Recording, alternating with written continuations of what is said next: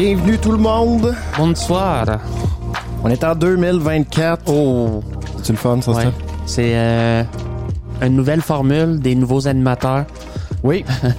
Fait que Sébastien va être notre animateur Oui, ce soir. oui. Oui, bonjour. Non. Ouais. Non. Non.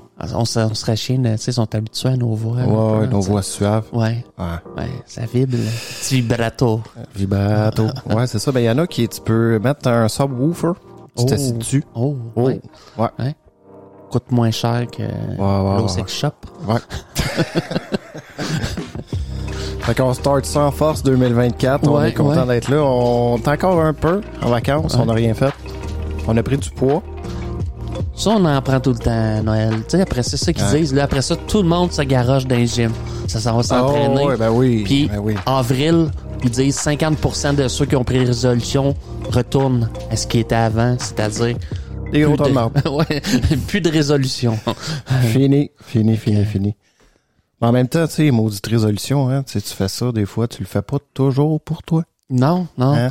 T'as chose à côté qui t'a... Ouais. Hey, ça serait une bonne idée, hein? Oui, ben oui. Ben oui. Des petits coups de coude d'un côte. Ouais. Oui, cette année de résolution. Ouais. Parle au monde. Oh, ouais. De sortir de ta... Oui. De ta coquille. Oui, bien souvent. Ouais, moi, je suis comme grognon un peu. Ouais, ok, ouais. Tu sais, le monde qui me parle. Ouais. Ouais. Ah, voyons, chez vous, t'es-tu le grognon de la famille? Oui, quand même. Ouais, ok. Ouais. Ah, je suis chialeux. Ouais, ok. Dégueulasse. Sinon, bienvenue tout le monde au laboratoire d'idées. On est content d'être là. On est, Caroline, le 5 janvier. On est le 5 janvier, ouais. 2024. Puis là, moi, j'ai entendu parler que ça serait notre année. Oh. Ouais. OK. Ça peut être beaucoup de choses. L'année où ce qu'on ferme. Tout ça. Ouais.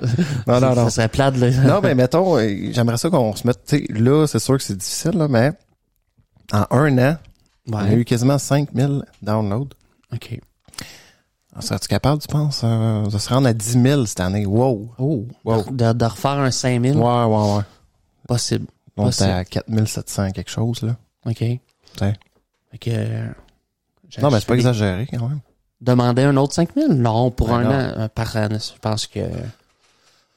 Mais on se maintient. C'est ça. Je veux dire, on se maintient, t'sais, c'est le fun, on se lèverait un matin, 1 million, t'sais. Oui, c'est ça. Mais... C'est ça.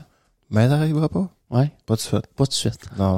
Non, mais je pense pas qu'il y ait des podcasts au Je Québec. Passe de ouais. Comme au Québec, qui ont 1 million d'écoutes, là. Ouais. Peut-être Mike Ward. Peut-être Mike Ward. Ouais. Sous-écoute. Ouais. Très bon podcast. Sinon, non, je pense pas qu'il y ait des aussi gros que ça, là. Ben, c'est surtout question de notre langue, qui est le français. Ouais. On est quand même une petite proportion dans le monde qui parle le français. Je sais pas c'est quoi les podcasts les plus populaires français, mais bon. Il doit y avoir des podcasts plus internationaux. Je sais pas. Oui, probable. Ouais. Hey, on va pas... Faudrait améliorer notre français un peu, mais tu sais, quand même, on a nos fidèles, la France. Un peu moins de gros mots. Ouais. Non, mais c'est ce qui fait notre chambre, ça. Ouais. Faut pas t'oublier. C'est ça. Sinon, écoute, on remercie, comme d'habitude, tous nos auditeurs à travers la francophonie, partout en Europe. Nos amis, la France, la Belgique, la Suisse, sont toujours à l'écoute, sont toujours là. Puis même un grand merci à tout le monde qui continue de nous suivre, même si vous êtes quand même assez discret. Oui, vous êtes discret. C'est discret. C'est ce qu'on... Tu sais, je sais pas si j'aimerais mieux ça ou... Moi, je pense qu'on peut être content. On peut être content quand même s'ils sont discrets, on reçoit pas de temps de, tu sais. Fait que, tu sais, ça serait le fun quand même d'avoir un feedback. Un feedback. Mais tu sais, écoute, on n'est pas là pour ça, on fait ça parce que on aime ça. On aime ça. Exact, on aime ça. Ça nous fait découvrir des choses, des sujets. Toujours. Ça nous fait voyager aussi parce que veut pas, on le faisait. Veut pas, même avant qu'on fasse le podcast, on avait des conversations comme ça. Ouais. D'où l'origine du podcast. Exactement, c'est ça. Fait que sinon, merci tous nos auditeurs aussi au Canada français, peu importe. And the brother du Québec. Ouais. Yo, Québec. Il est au Québec. La tape sur le cœur, mon homme. Oui, oui. Ouais. Sinon, ben écoute, c'est ça, j'ai pris du poids. J'ai rien fait. Ouais, moi non plus. Et puis j'ai même pas, tu sais, je me dis, s'il y avait eu beaucoup de neige, j'aurais pu pelleter. Ouais. Tu sais? Même pas. Non. Le Seigneur t'a même pas donné ça, une belle neige pour que tu pelles. Ben non. Non. Non. C'est pas grave. Ouais. Tu sais. Ben, tu sais, il y en a en vacances, là, c'est, hey, ça se pitch au gym, ça arrête pas, c'est, 2000 projets, ça rénove. Ouais. Pas moi. Non, mais c'est correct. Je pense que tout le reste de l'année, tu le travailles, puis... Ouais. Tu sais, c'est... On a bouffé, là. Ouf. Ah! Tu sais, là, tout le monde est plein, puis il resterait encore un autre. Tu sais, on pourrait être encore le double de personnes, puis il resterait encore de la bouffe, là. C'est ça, c'est... Ouais. Toi, t'avais-tu des genres que, tu sais, tout le monde amène un peu de quoi? Tu sais, genre un classique un peu potluck? Ouais. Puis là, tu te ramasses la table à la fin, genre 12 desserts. Ouais. 12 desserts. Exact. L'autre, c'était un 23 services, genre. C'est que... Oui. Rendu au 7e, 8e, avez-vous encore faim, vous autres? Un peu moins. Pas tant. Pas tant. Ouais, parce que là, les desserts s'en viennent. Oh, on va aller prendre une marche. Ouais. C'est ça. On va aller prendre une marche, on va revenir, puis non, c'est ça. Ouais, surtout, tous vous autres, vous aviez un cuisinier, puis tout, là, c'était quand même... Pas cette année, c'était potluck. Tout le monde amenait quelque chose. Potluck, mais quand même un 12 services, là. Comme là, tu commençais avec, genre, les grignots. Il y en a qui se sont lancés d'un grand projet, ils ont amené 3 plats différents, ou, fait que... Ah, ben, à chaque fois, c'est ça, hein. De la saucisse cocktail dans la petite sauce VH jusqu'aux petites bouchées de crevettes et de saumon tartare. Oh!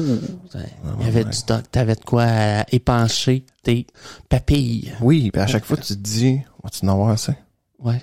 Là, c'est ça, le gourmand en nous. Tu sais, il voit ça qui s'attraîne, là. Il dit, moi, je laisserais pas passer ça, le gros. Puis moi, il y a le fameux, tu sais, moi, ce que, tu sais, moi, je reçois une fois par année, bon. Puis, mon frigidaire, à la fin. Ouais.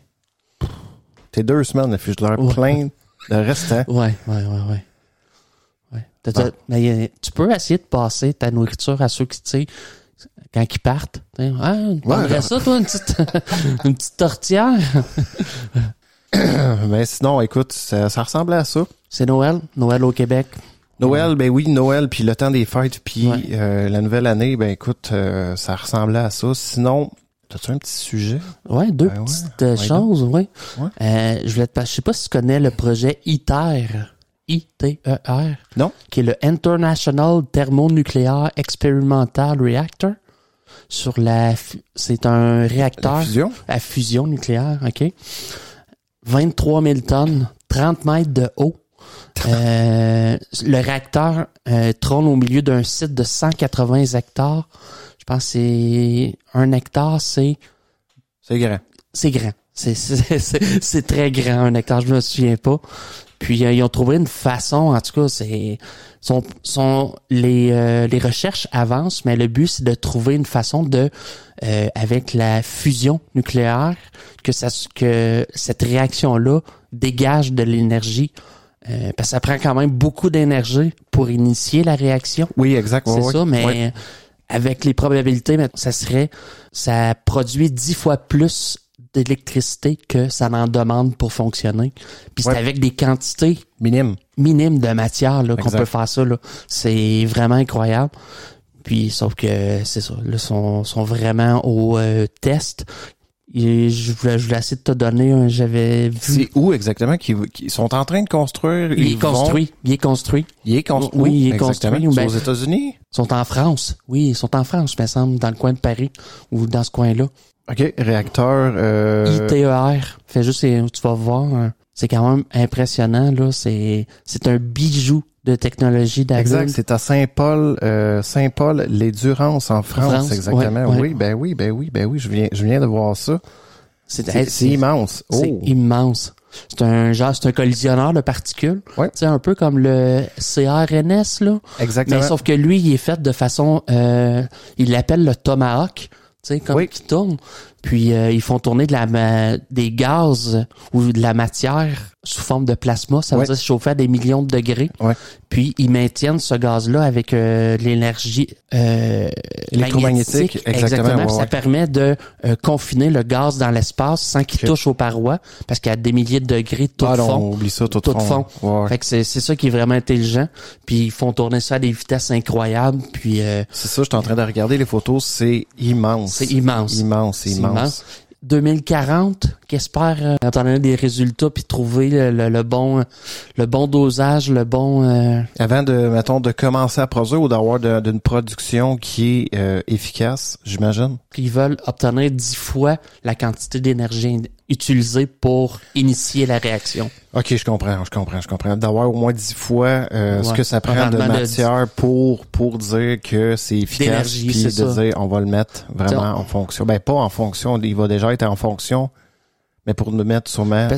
Je te dirais la majorité de l'énergie, c'est pour chauffer le gaz ou les atomes pour que ça devienne du plasma. Le plasma là, qui c'est un peu tu connais les états de la matière, solide, liquide, gazeux. Ouais. C'est comme un 4e état, si on veut. C'est du gaz qui est à cette température-là. Les atomes, je pense, les noyaux des atomes se séparent de leurs électrons, puis ça fait un mélange ensemble. OK. Fait que je pense que c'est quand même considéré comme un état de la matière. OK. Fait que mais bijoux de technologie, c'est incroyable. Puis si ça quand ils vont réussir ça, c'est de l'énergie avec des quantités minimes. C'est l'énergie des étoiles qu'on appelle. Exactement. Puis ça, c'est ce qu'ils ont découvert récemment, avec la fission nucléaire. C'est ça, la fusion. Fusion, exact. Ouais. Fait que là, ils l'ont appliqué, ils ont construit les réacteurs. Exactement. Puis là, probablement qu'il y en a d'autres déjà en construction un peu partout dans le monde. C'est le plus gros, c'est le plus prometteur, je pense. OK. Wow. Il y en a qui l'ont fait, je pense que j'en avais déjà parlé, avec un laser, ils réussissaient à chauffer. Ouais. Mais c'est ça. Mais c'est très prometteur. Avec des millions de degrés, imagines-tu? Ouais. Wow. C'est quand même assez incroyable. Ça va être... Puis là, probablement qu'un réacteur peut fournir pour une partie de la France ou... Oui, ben avec eux autres, là, l'objectif, mettons, on prend ce réacteur-là, là, en injectant 50 mégawatts d'électricité, ils espèrent en produire 500 mégawatts. Okay. C'est ça serait le rendement. OK. Donc, fait que là, on ne sait pas la capacité exacte c'est ça. La centrale, mettons. Ouais, c'est 10 fois la quantité, mais c'est avec des quantités infimes de matière. Là. C'est une énergie renouvelable à l'infini, propre. Exact. C'est sûr, le matériel là, pour construire tout ça. Exact, mais c'est pas à l'aide de comme les anciennes centrales nucléaires. Là. Non, rien à voir. Rien à voir. T'as pas besoin d'isotopes radioactifs. Non, ça crée des isotopes de l'hydrogène un peu. Oui, mais c'est pas dangereux au le tritium, le deutérium, en tout cas, ça crée d'autres. Mais non, c'est pas des... Est-ce que ça crée des déchets radioactifs qu'on doit entreposer dans des piscines? Oui, ça crée, je pense que ça crée... Quand même, mais c'est 5 ans pour que ça soit qu'il n'y ait plus d'effets nocifs sur l'environnement. C'est vraiment pas long. Oui. Au bord d'uranium qui doit prendre 30, 50, 100 ans. Et plus. Oh. On parle vraiment d'un gain là-dessus. Fait que ça serait vraiment innovateur dans le sens qu'on pourrait peut-être remplacer les centrales nucléaires qui sont quand même dangereuses. Exactement. Ben dangereuses dans le sens qu'ils sont pas mal plus... Exact. Je pense qu'on maîtrise quand même bien l'énergie nucléaire, mais c'est les déchets. C'est terrible. C'est les déchets. Mais il y a toujours le risque. Toujours le risque quand même. Avec ce qui est arrivé Fukushima aussi en 2011, si je me trompe pas. Ouais. Savais-tu que c'était possible que, mettons, ta blonde, là, elle serait enceinte de toi puis d'un autre gars en même temps, dans la même... Ils ont découvert ça, là. C'est à cause des anomalies, mettons, à la naissance. La fille, elle a eu, mettons, un enfant afro-américain puis un blanc. Tu sais? Oui, ça se peut, c'est possible. Ça veut simplement dire qu'elle a eu, en très peu de temps, en moins de 48 heures, 2 relations sexuelles différentes. Donc, l'ovule peut être fécondé. Oui, par t'imagines-tu le père de poignet de quoi, là? C'est très rare, là, ils disent quand même. C'est des pas jumeaux, un blanc, un noir. Oui, c'est ça. Il y a eu des cas comme ça. Puis c'est la seule explication, mais c'est possible parce que surtout c'est que le sperme peut vivre de 12 à 48 heures dans la femme avant de passer d'âme. Hey non, mais la face du père, toi. Oui, ça remet en question tabarouette. Non, mais tu sais, ils vont passer les tests, là, ils ont l'échographie. Ben, Oh, vous avez des jumeaux. OK, nice. Ouais. Là, whoop, ils sortent. Mais tu sais, je pense que, disons qu'ils ont eu besoin de savoir leur groupe sanguin, c'est comme ça qu'ils se sont rendus compte. Il y a deux paires. Ouais, il y a 2 paires, là, ça se peut pas. Et voilà, ouais. Hey non, t'es sérieux? Ouais. Fait que, mais c'est quand même assez rare, ça prend des conditions. En tout cas, c'est ça. Faut que ça soit fait rapide, puis Hey, j'imagine la face du père. ouais. Et J'ai des doutes, là, chérie. J'ai... Ouais. Hein? Elle dit non, mais c'est toi le père. Ouais. L'affaire qu'on pense pas de la nature, hein, mais ça semblerait que... Ben, ça veut dire que oui, mais en même temps, ça serait logique aussi, tu sais. Ouais. Dans le fond, l'ovule... Déjà, faut que t'aies 2 ovules disponibles. Ouais, puis qui dont est plus un rare, qui a pas été fécondé. Ouais. Oh boy, ok, je comprends. Ouais. Je sais pas c'est quoi le pourcentage de grossesse que c'est des jumeaux, des jumelles. Je sais pas. Je sais pas à quel point. Peut-être 5%, je sais pas. Peut-être, ouais. Même moins. Il y a pas tant de... Pas tant de jumeaux. Pas tant de jumeaux. Non. C'est parce que t'as des jumeaux homozygotes puis hétérozygotes. Exact. Tu sais, jumeaux identiques ou non. Tu peux avoir un gars, une fille jumeau. Ils sont dans le même placenta. Des fois, c'est 2 placentas. Ouais. Des fois, même, ils sortent son roux. Ouais. Non, ouais. Bon. C'est bon. Okay. Non, mais on passe en force. Ouais. On va à l'interlude qu'on Ouais, je pense qu'on va aller à l'interlude.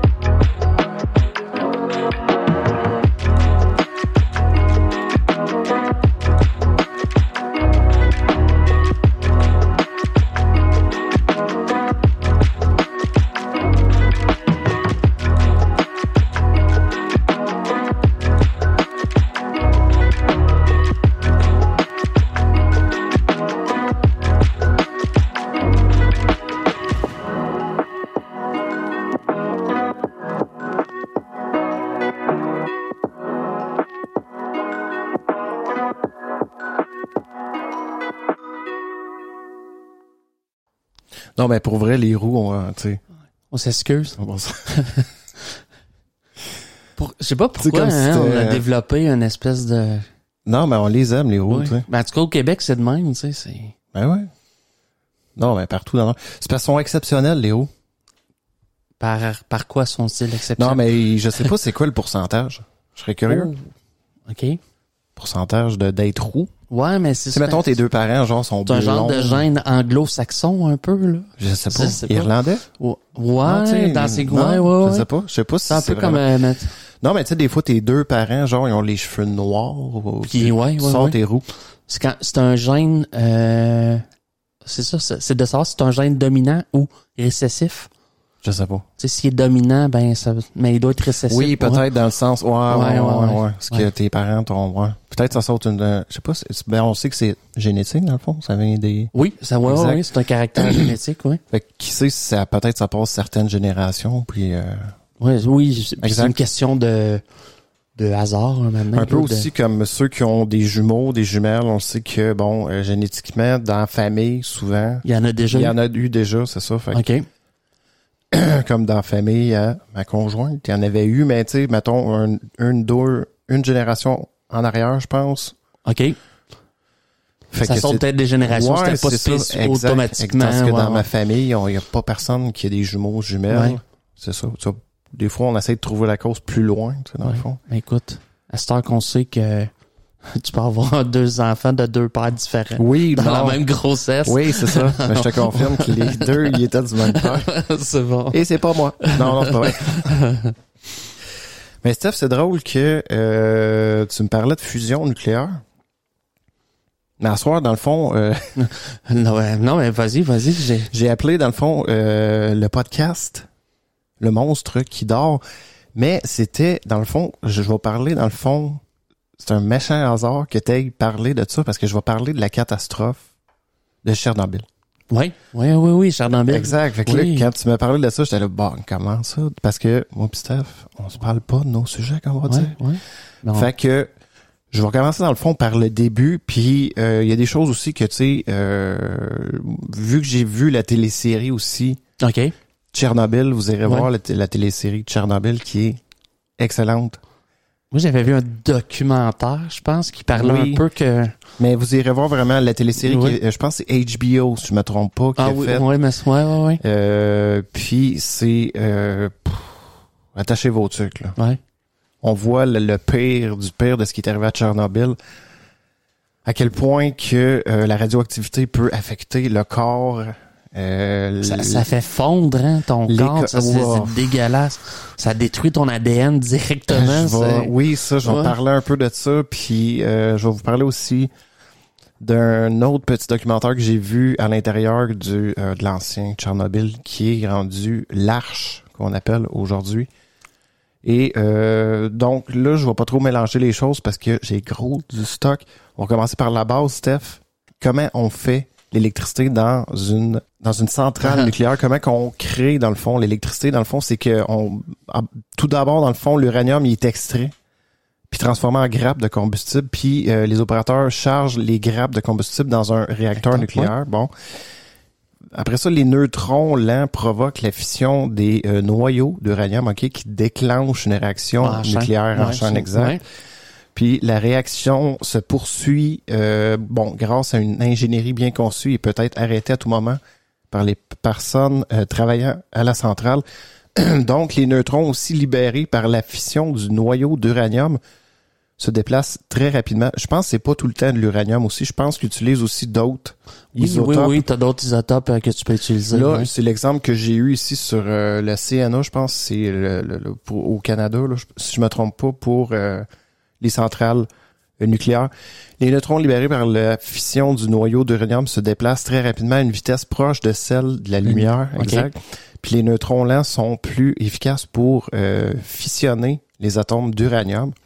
Fait que le réacteur nucléaire possède aussi un matériau spécial appelé modérateur qui ralentit les neutrons. Puis si je me trompe pas, dans le cas de Tchernobyl, ils utilisent, je pense que c'est des barres de graphite, si je me trompe pas. Puis bien que de nombreux matériaux puissent justement servir de modérateur, les réacteurs que nous, on utilise au Canada, utilisent ce qu'ils appellent de l'eau lourde. Oui. Mais l'eau lourde, en fait, c'est, de l'eau dont l'hydrogène normal est remplacé par une forme plus lourde d'hydrogène appelée effectivement, comme tu parlais tantôt. Deutérium, exact. Puis les professionnels du nucléaire qui travaillent sur le site du réacteur contrôlent exactement les réactions en insérant les fameuses barres de contrôle dans le cœur du réacteur, puis en les retirant. Ces barres sont faites de matériaux qui absorbent les neutrons pour ralentir ou arrêter complètement la fission selon les besoins. Fait que juste imaginer. Puis le cœur du noyau d'un réacteur nucléaire, on sait que le cœur, c'est un mélange de béton, d'acier. C'est comme une cloche, tu sais, invincible. Pas invincible. Mais c'est de l'acier de quasiment 2 mètres d'épais avec du béton, sûrement avec du béton spécial probablement qu'ils font là, pour que ça soit vraiment résistant parce que ça crée une chaleur qui ose bien pas. Puis dans le fond, tout ça crée, ça va transformer dans le fond de la chaleur ainsi produite, puis un fluide caloporteur dans le fond, donc l'eau là, qui circule dans le fond dans le cœur du réacteur pour le refroidir. Cette réaction dans le fond transforme de l'eau en vapeur sous pression. Qui fait actionner une turbine, exactement. Fait que la pression pousse la vapeur pour faire tourner les turbines, puis l'énergie des turbines en mouvement devient donc de l'électricité, mon Steph. Oui. En déplaçant des aimants dans un générateur électrique. Fait que ça, je te dirais que c'est le concept du réacteur nucléaire. Je sais pas s'il y a d'autres concepts. Probablement qu'il y a d'autres concepts qui sont différents. Peut-être qui ressemblent à ça ou... Je sais pas si c'est... Mais probablement tout avec la vapeur, relié à des turbines. Probablement que le concept il est pas mal tout élargi comme ça. C'est ça, mais tout ce qu'on cherche à faire, c'est d'induire un mouvement mécanique qui produit un champ électromagnétique qui est de l'électricité simplement. Exact. Fait que, tu sais, vu que la pression, on peut avoir dans le fond, avec ces barres d'uranium-là, on peut avoir une énergie... Oui, tu peux chauffer ton eau, j'imagine, à des...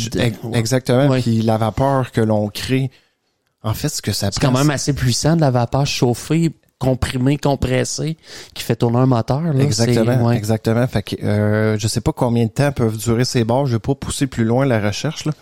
Je pense que ça a un bon ratio quand même, là, quantité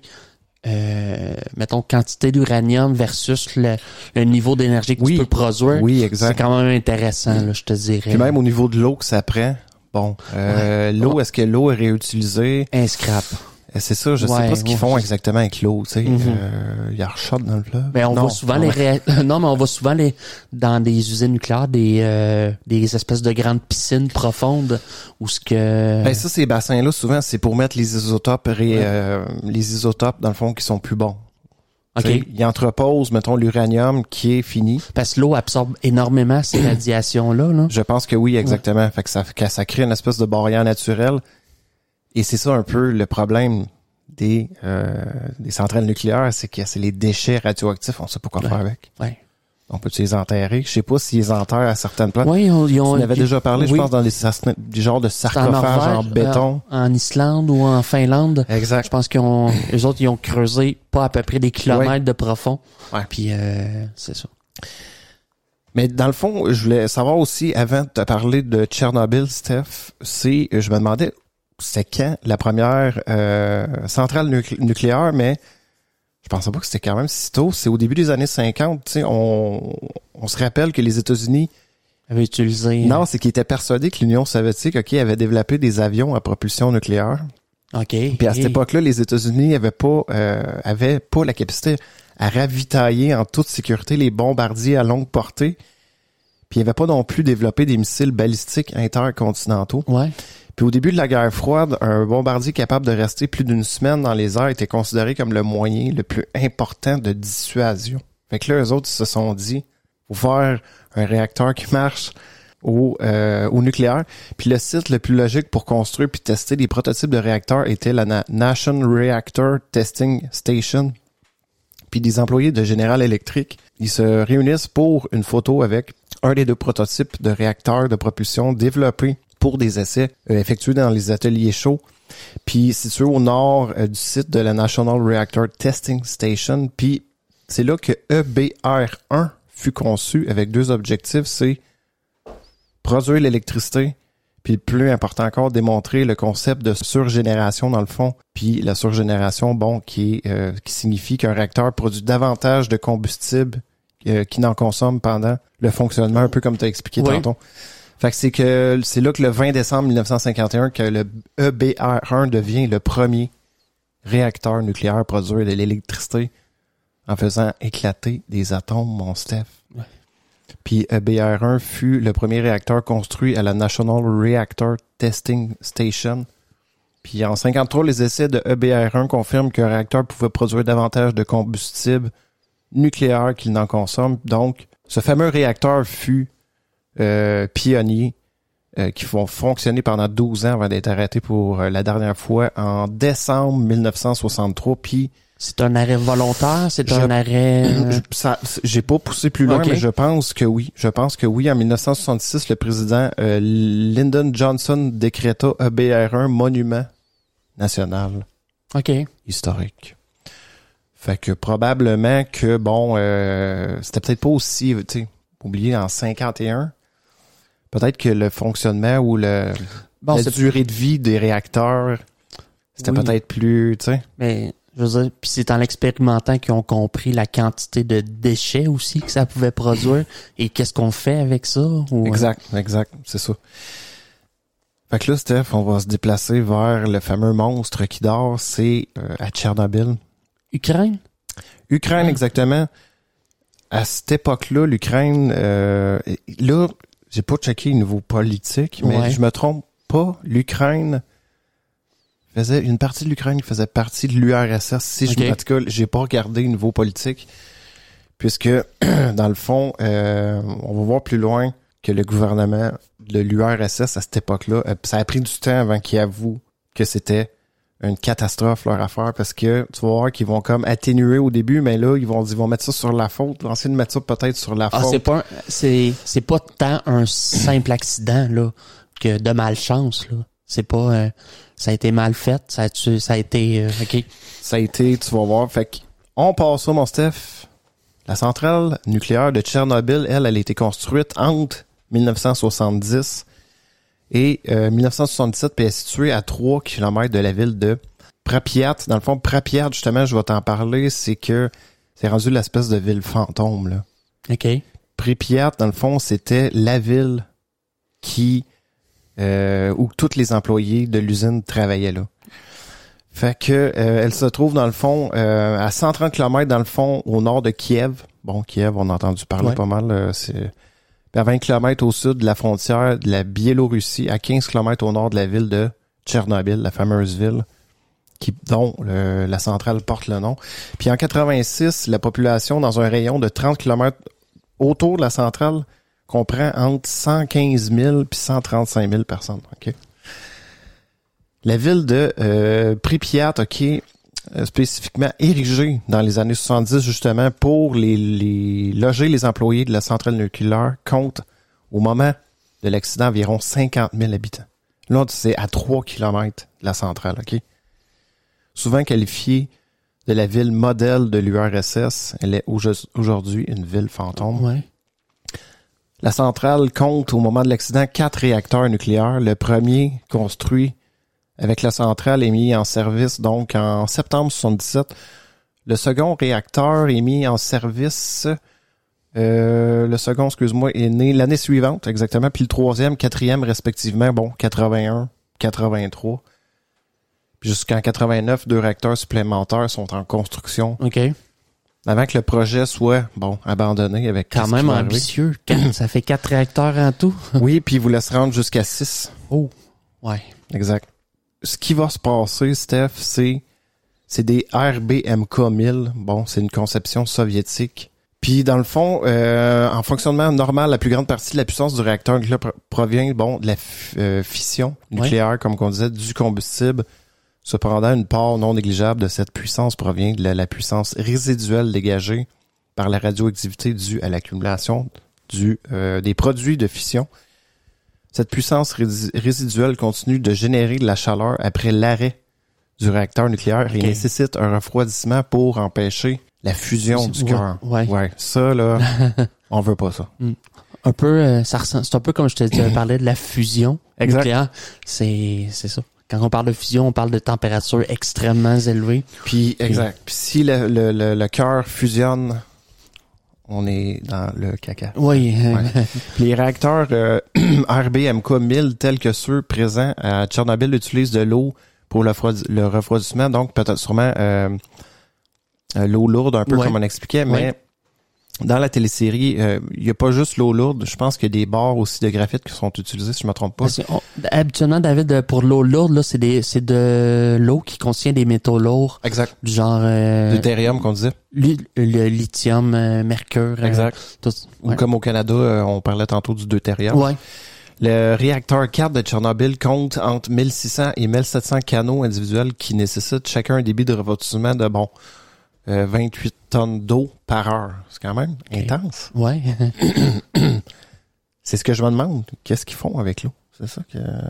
Je pense qu'ils recyclent tout le temps la même eau. Ils rejettent pas d'eau à l'extérieur. Non, c'est sûr que non. C'est sûr que non. Ça serait catastrophique. Non, exact, c'est ça. Ça, je m'en doutais, mais c'est le type de filtration qui est probablement exact. Les pompes de refroidissement sont alimentées donc par l'électricité qui doit fonctionner pendant un certain temps après l'arrêt du réacteur. Comme je disais, même en cas de défaillance, l'alimentation électrique externe, de secours, j'imagine. Chacun des réacteurs de Tchernobyl dispose donc de 3 générateurs diesel de secours pour pallier à cette éventuelle défaillance. Un peu comme qui est arrivé un peu à Fukushima. OK. Les générateurs peuvent être activés en 15 secondes, mais il faut à peu près 60 à 75 secondes pour atteindre leur pleine puissance puis générer environ 5,5 mégawatts nécessaires au fonctionnement d'une des pompes.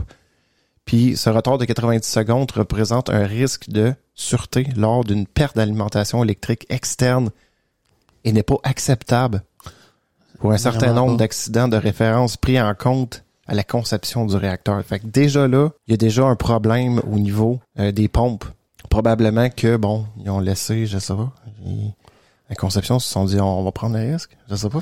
Ouais, non, mais ils voient, je sais des pas. fois, est-ce qu'ils se laissent une marge de manœuvre? Parce que je sais qu'aujourd'hui, toutes ces catastrophes-là ont apporté des pas des réponses à des questions, mais des protocoles de fonctionnement. Des protocoles de sécurité extrêmement rigoureux. Exact. J'imagine. Parce qu'on se rend compte que ça peut... Peut-être dans ce temps-là, ils se disaient, là, je peux pas dire, c'était l'URSS aussi, ou c'était l'âge d'or, c'était le début, c'était dans les années quand même 80, là, 77. Fait que tu te dis, je me disais, on avait fait déjà du chemin dans les centrales nucléaires, mais bon.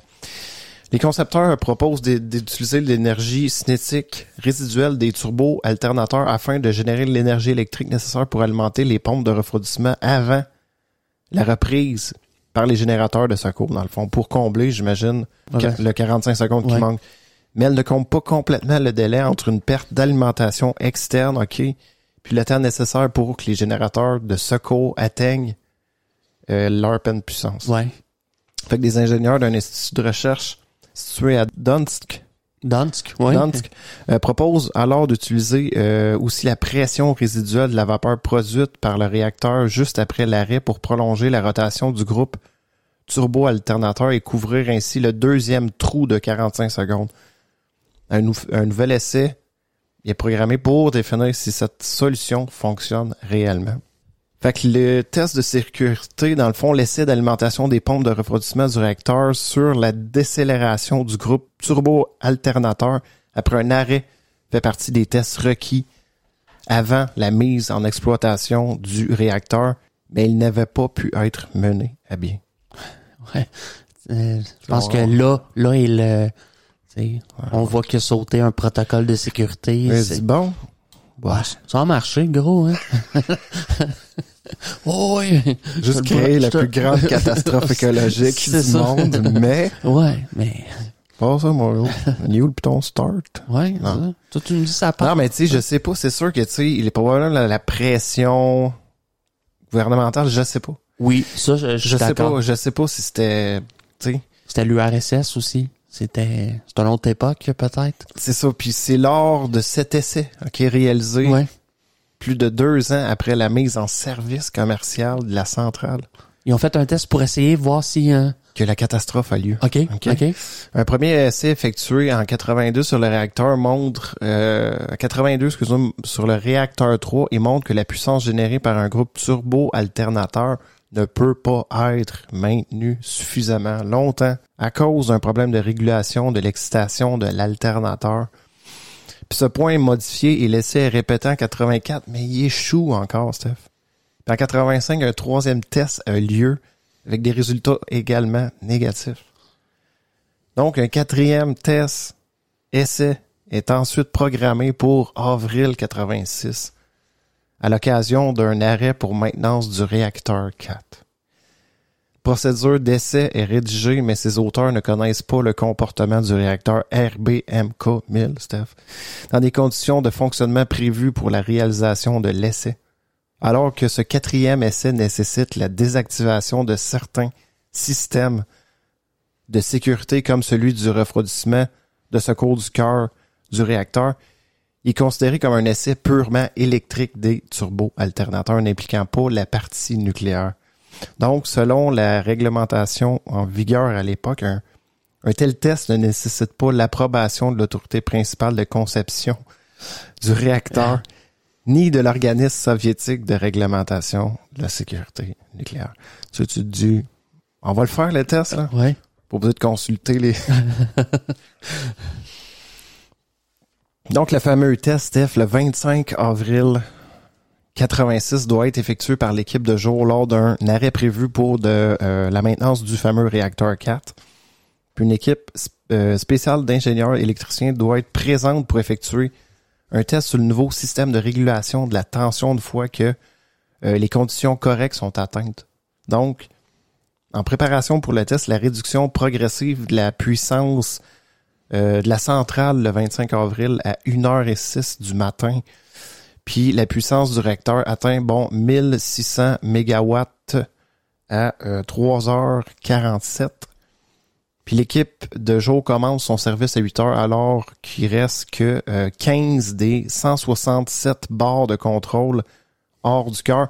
Ça, c'est les fameuses barres qu'on parlait là, qui contrôlent la réaction en chaîne dans le fond du cœur. Fait qu'il retire peu à peu probablement les barres. Puis, selon les recommandations du constructeur, le réacteur alors aurait dû être arrêté car le nombre de barres non insérées dans son cœur était inférieur au fucking nombre requis. OK. Mais l'essai se poursuit. Eux autres, pas de trouble, en suivant la procédure de test qui ne demande pas l'arrêt du réacteur. Moi, je comprends pas. Puis selon Igor Zasapkov, le chef de l'équipe de jour, aucun d'entre nous n'a imaginé que cela pouvait provoquer un accident nucléaire. Nous savions qu'il était interdit de retarder l'arrêt, mais nous n'y avons pas pensé. OK, ce qu'ils voulaient, eux autres, on poussait un petit peu à la machine. Exact. Tu sais, on va commencer à enlever tout de suite les barres, puis sans arrêter nécessairement. Ouais, voir de quelle façon le système se comporte. Hey, tu vois-tu, toi? Mauvaise... En même temps, je sais pas à quel point que ce protocole de sécurité-là était établi et rodé dans la compagnie, tu sais, dans la centrale. Peut-être pas bon. Non. Tu sais, peut-être qu'ils disaient, ce réacteur-là... ça l'a échoué les fois d'avant aussi, là. C'est ce que ça démontre. Puis là, tu vois que les gars, ils continuent, on va continuer de faire le test. Mais si j'avais arrêté le réacteur, j'aurais eu le droit à une sévère correction. Oh, OK. Après tout, nous faisions tout pour exécuter le programme de test. Donc, en conséquence, Kazakov estime qu'il aurait certainement été licencié.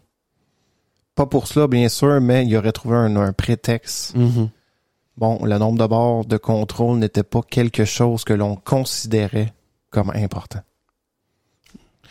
Fait qu'au lieu d'arrêter le réacteur, l'équipe de jour, continue la préparation du test conformément à la procédure, puis déconnecte, le turbo-générateur numéro 7 du réseau à 13h05. Il entreprend ensuite l'isolement du système de refroidissement de secours du cœur pour ce faire. Il doit fermer plusieurs vannes manuelles. Le travail est réparti entre plusieurs équipes, ou 2 ou 3 hommes. Prend environ 45 minutes par vanne à fermer. C'est quand même assez long. Le système est entièrement désactivé à finalement 14 heures. Pendant ce temps-là, dans le fond, un des réacteurs de la centrale nucléaire d'Ukraine du Sud s'est intempestivement déconnecté du réseau. Les contrôleurs du réseau électrique de Kiev demandent donc à ce que la puissance actuelle de la tranche 4 soit maintenue jusqu'à ce que la demande d'énergie diminue en début de soirée. Donc, le test qui doit être effectué à 700 mégawatts est ainsi retardé. C'est-à-dire que je pense qu'ils ont laissé pleine puissance. Ouais, mais je pense que le problème aussi, c'est qu'est-ce que tu fais quand tu as un surplus de puissance? Il faut que tu puisses la diriger quelque part, même si le réseau te suce une certaine quantité. Oui, puis là, le problème, c'est qu'il y a un des réacteurs de la centrale nucléaire d'Ukraine du Sud, qui a lâché. Ouais. Fait que là, Kiev demande... On veut du power? On veut du power. Oui. Fait que là, j'ai l'impression qu'il dit, tu peux-tu continuer à... On va pousser. Exact. Donc, à 16h, l'équipe de joueurs est remplacée, par celle de soirée, Yuri Treob, chef de cette équipe. Il n'a pas été familiarisé, lui, aux procédures de l'essai, puisque le test était censé être terminé avant sa prise de corps. Il s'étonne que le système de refroidissement de secours du cœur soit resté désactivé malgré les retards. Puis il décide finalement qu'il serait trop compliqué de réactiver le système de refroidissement de secours et de le désactiver à nouveau pour le test. OK.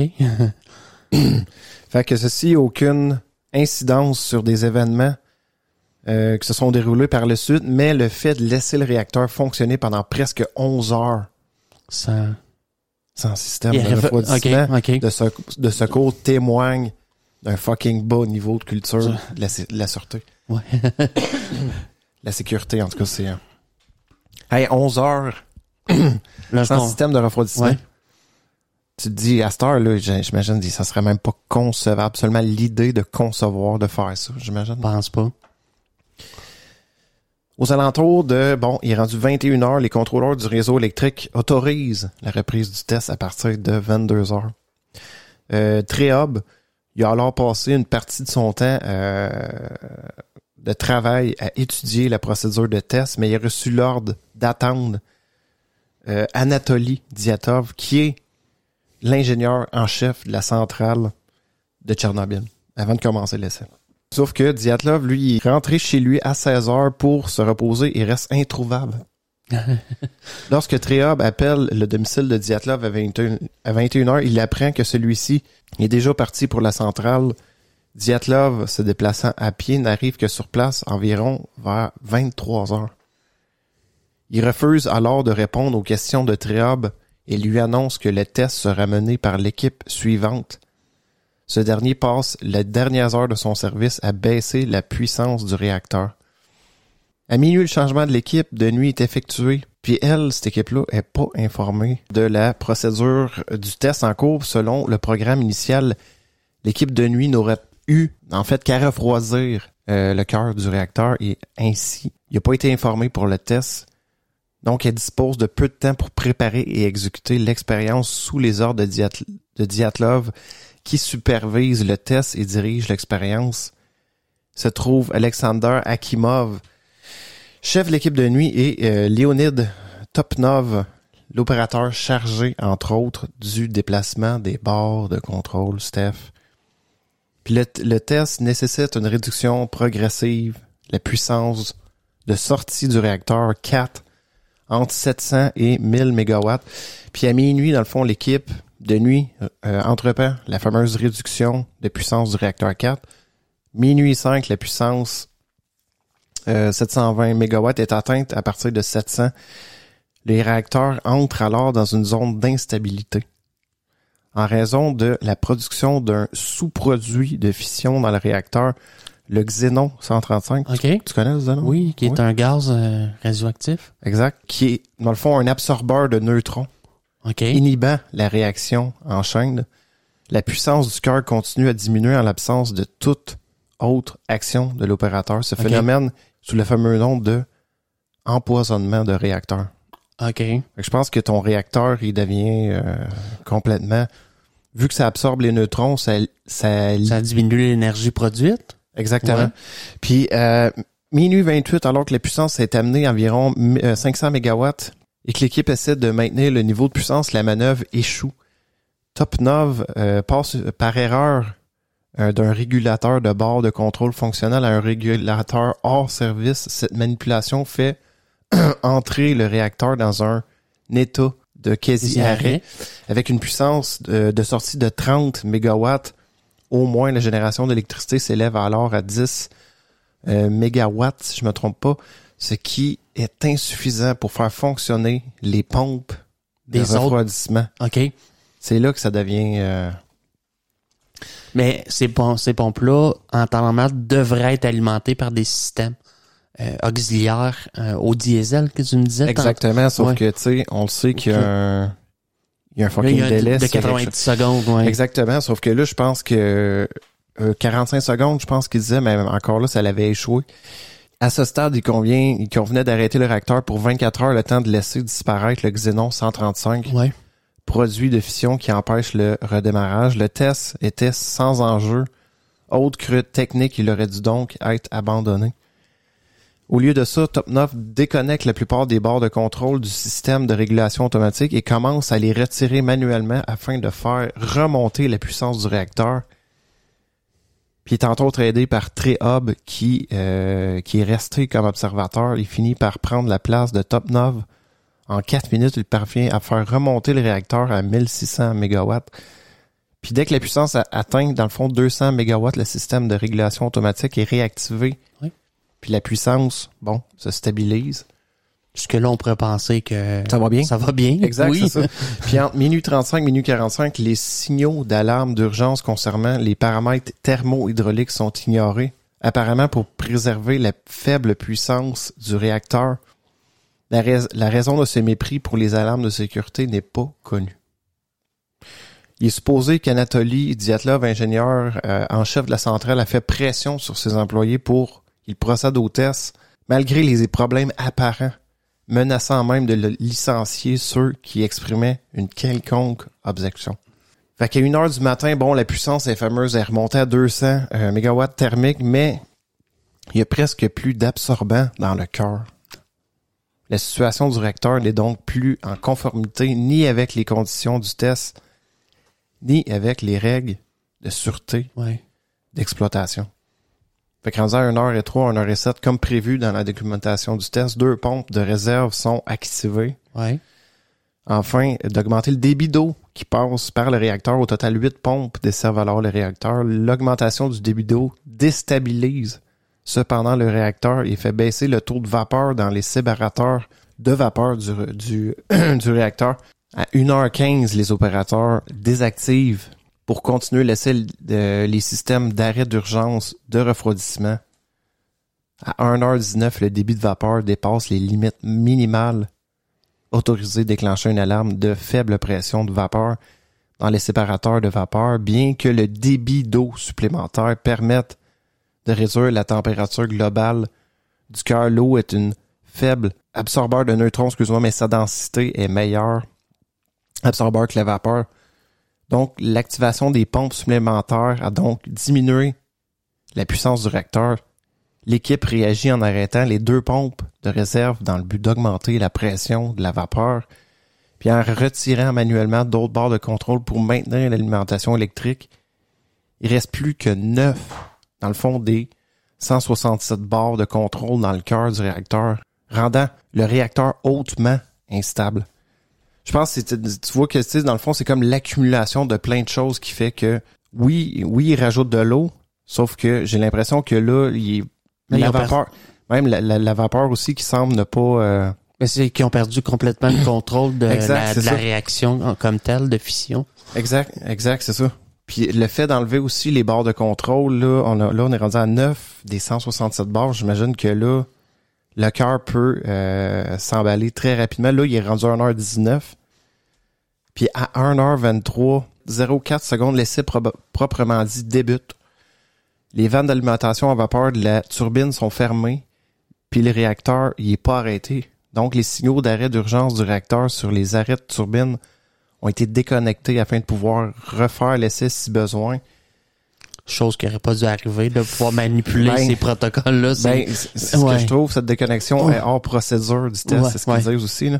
L'alimentation des pompes de refroidissement du réacteur est alors fournie par l'inertie du turbo alternateur en service. Le débit d'eau dépasse, le débit d'eau passant par les canaux de combustible décroît au fur et à mesure de la baisse du régime du turbo alternateur, dans le fond, ce qui provoque l'ébullition de cette eau. À cause du coefficient du vide positif, parce que on le sait que dans le cœur, je pense qu'il y a un coefficient de vide. Dans le fond, c'est que la pression, elle doit être négative, exactement. Le réacteur entre dans une rétroaction positive à cause justement de ce fameux coefficient de vide, entraînant une rapide montée dans le fond de sa puissance. Puis à 1h23, 25 secondes, la pression de vapeur dans le cœur devient incontrôlable, provoquant une série de ruptures et de déformations des nombreux canaux de force. Oui. 1h23, 40 secondes. Tu vois, crème, c'est pas long, là. J'ai parlé au début de 1h23, 4 secondes. Tu vois, en 40 secondes, là. Pouf! 1h23, 40 secondes devant l'emballement du réacteur, le chef de corps de nuit, Alexander Akimov, appuie sur le bouton d'arrêt d'urgence. Les barres de contrôle commencent alors à descendre. Or, par un défaut de conception sur ce type de réacteur nucléaire, l'insertion complète des barres d'arrêt d'urgence dans le cœur du réacteur prend 20 secondes. Oh, 20 secondes de trop. Là où les systèmes d'arrêt d'urgence occidentaux se déploient en moins de 2 secondes pour stopper la réaction de fission, justement. Tu sais, c'est 20 fucking secondes. Tu sais, ça allait été réglé si il y aurait eu les mêmes Les 2 secondes que en Occident, on a, dans le fond. Ouais.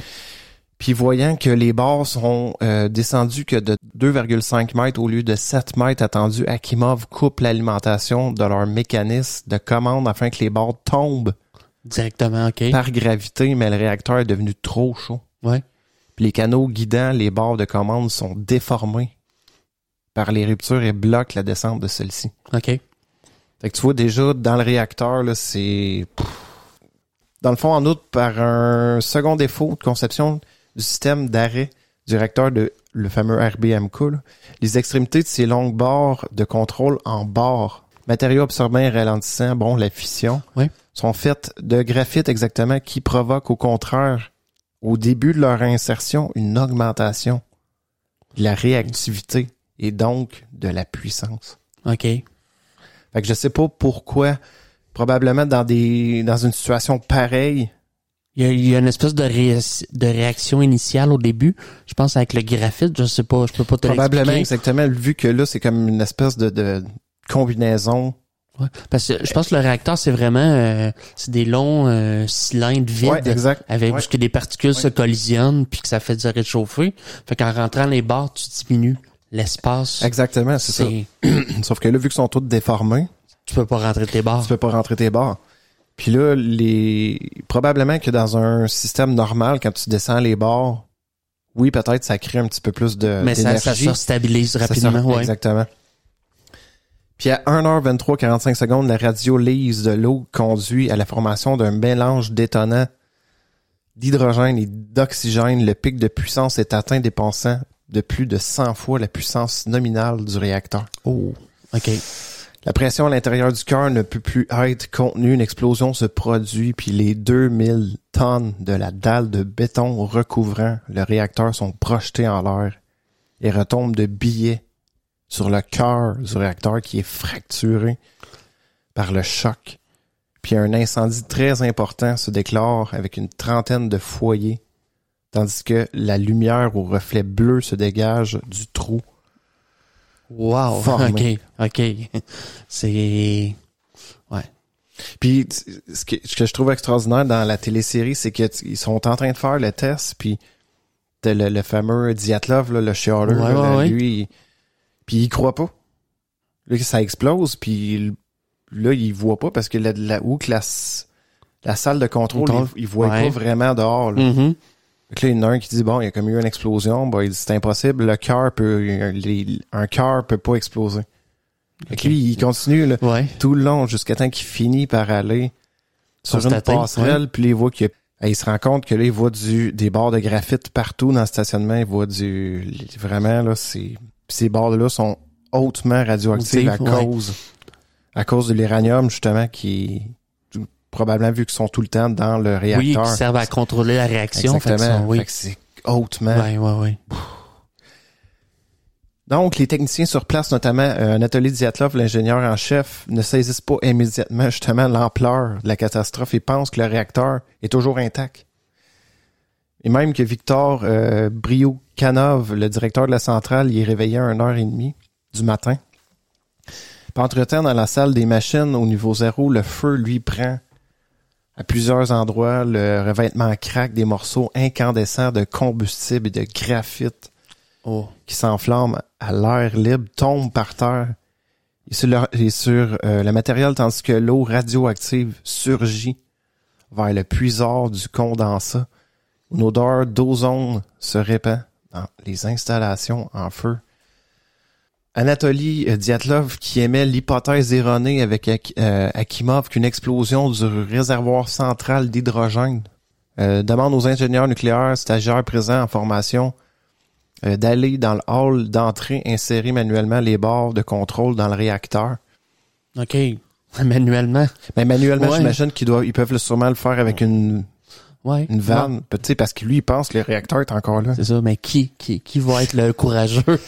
Ces derniers sont arrivés dans le hall, constatent la destruction du fucking réacteur, puis ils sont mortellement irradiés. Ouais, j'imagine, ça doit être... Ils sont arrivés là, pouf!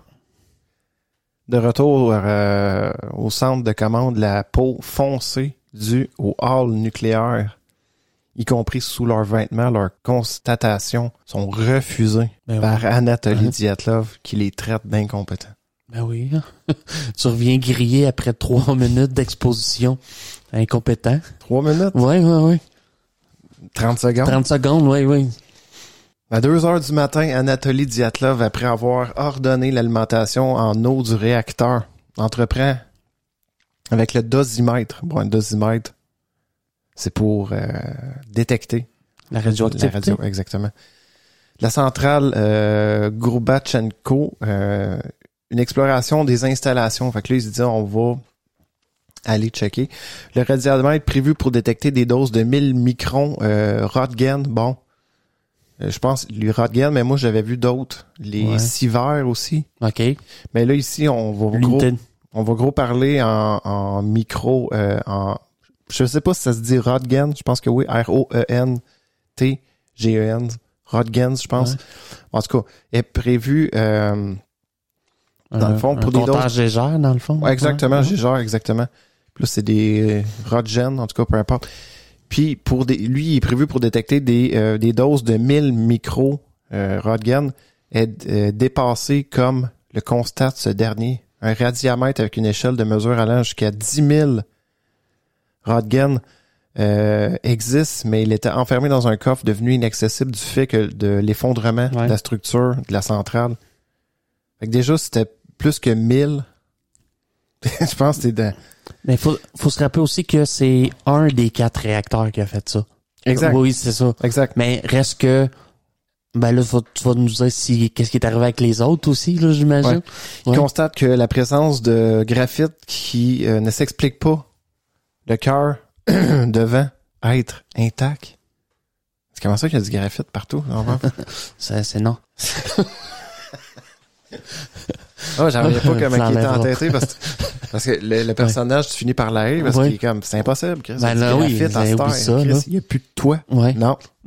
Lui, ça y prend. On est allé voir pour mettre les barres, si on t'irradie. Ouais, oui. On va mourir dans genre 3 heures. Oui, c'est ça. L'équipe technique aussi présente tente le maximum pour circonscrire, l'incendie en bouchant les canalisations d'huile rompues qui risquent, de s'enflammer, tandis que les pompiers de Pripyat, alertés, interviennent sur les abords et le toit de la centrale pour arrêter les foyers. Ils sont tous, Steph, gravement irradiés, j'imagine. Pour leur majorité en raison des morceaux de graphite puis de combustible directement éjectés depuis le cœur du réacteur. Puis dans la série, tu vois très bien, les pompiers arrivent là, ils se disent, bon, Chris, il y a le feu. Ils se disent pas, man, on est dans la merde, on va tout crever. Ouais. Ils voient juste le feu, ils se disent, on faut aller à la centrale, wow, c'est grave, là, il y a un feu. Ils arrivent là, ils se mettent à arroser. Puis tu vois, il y en a un qui trouve un morceau de graphite, il le prend avec ses mains, puis instantanément, ils se mettent... OK. Ah, c'est instantané, là, tu fais juste t'approcher, puis tout de suite, tu ressens le malaise, puis c'est les radiations, c'est carrément comme... Mais tu deviens du combustible toi-même, je pense, puis je me rappelle bien, il me semble le pompier il enlève son gant, puis sa main est déjà en train toute brûlée, pas comme brûlée exactement, irradiée. Ouais. Puis à 2h30 du matin, Viktor Petrovitch, lui, le directeur, dans le fond, général de la centrale, arrive à la salle des commandes. Bon, il procède à une analyse de la situation, puis sur les fois des déclarations dans le fond, d'Akimov, il estime que le réacteur il est intact.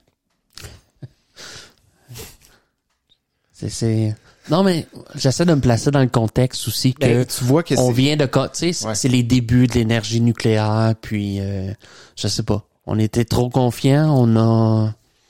Ouais, mais tu sais, je te dirais que... ça a été mal fait aussi, tu sais. Il y a des choses, mais... Non, mais là, c'est l'extrême. On a sous-estimé quand même de la part des dirigeants. T'sais. Ouais, mais il y a beaucoup tu sais, Tchernobyl, là, il y a beaucoup d'incompétence ou de... Ouais.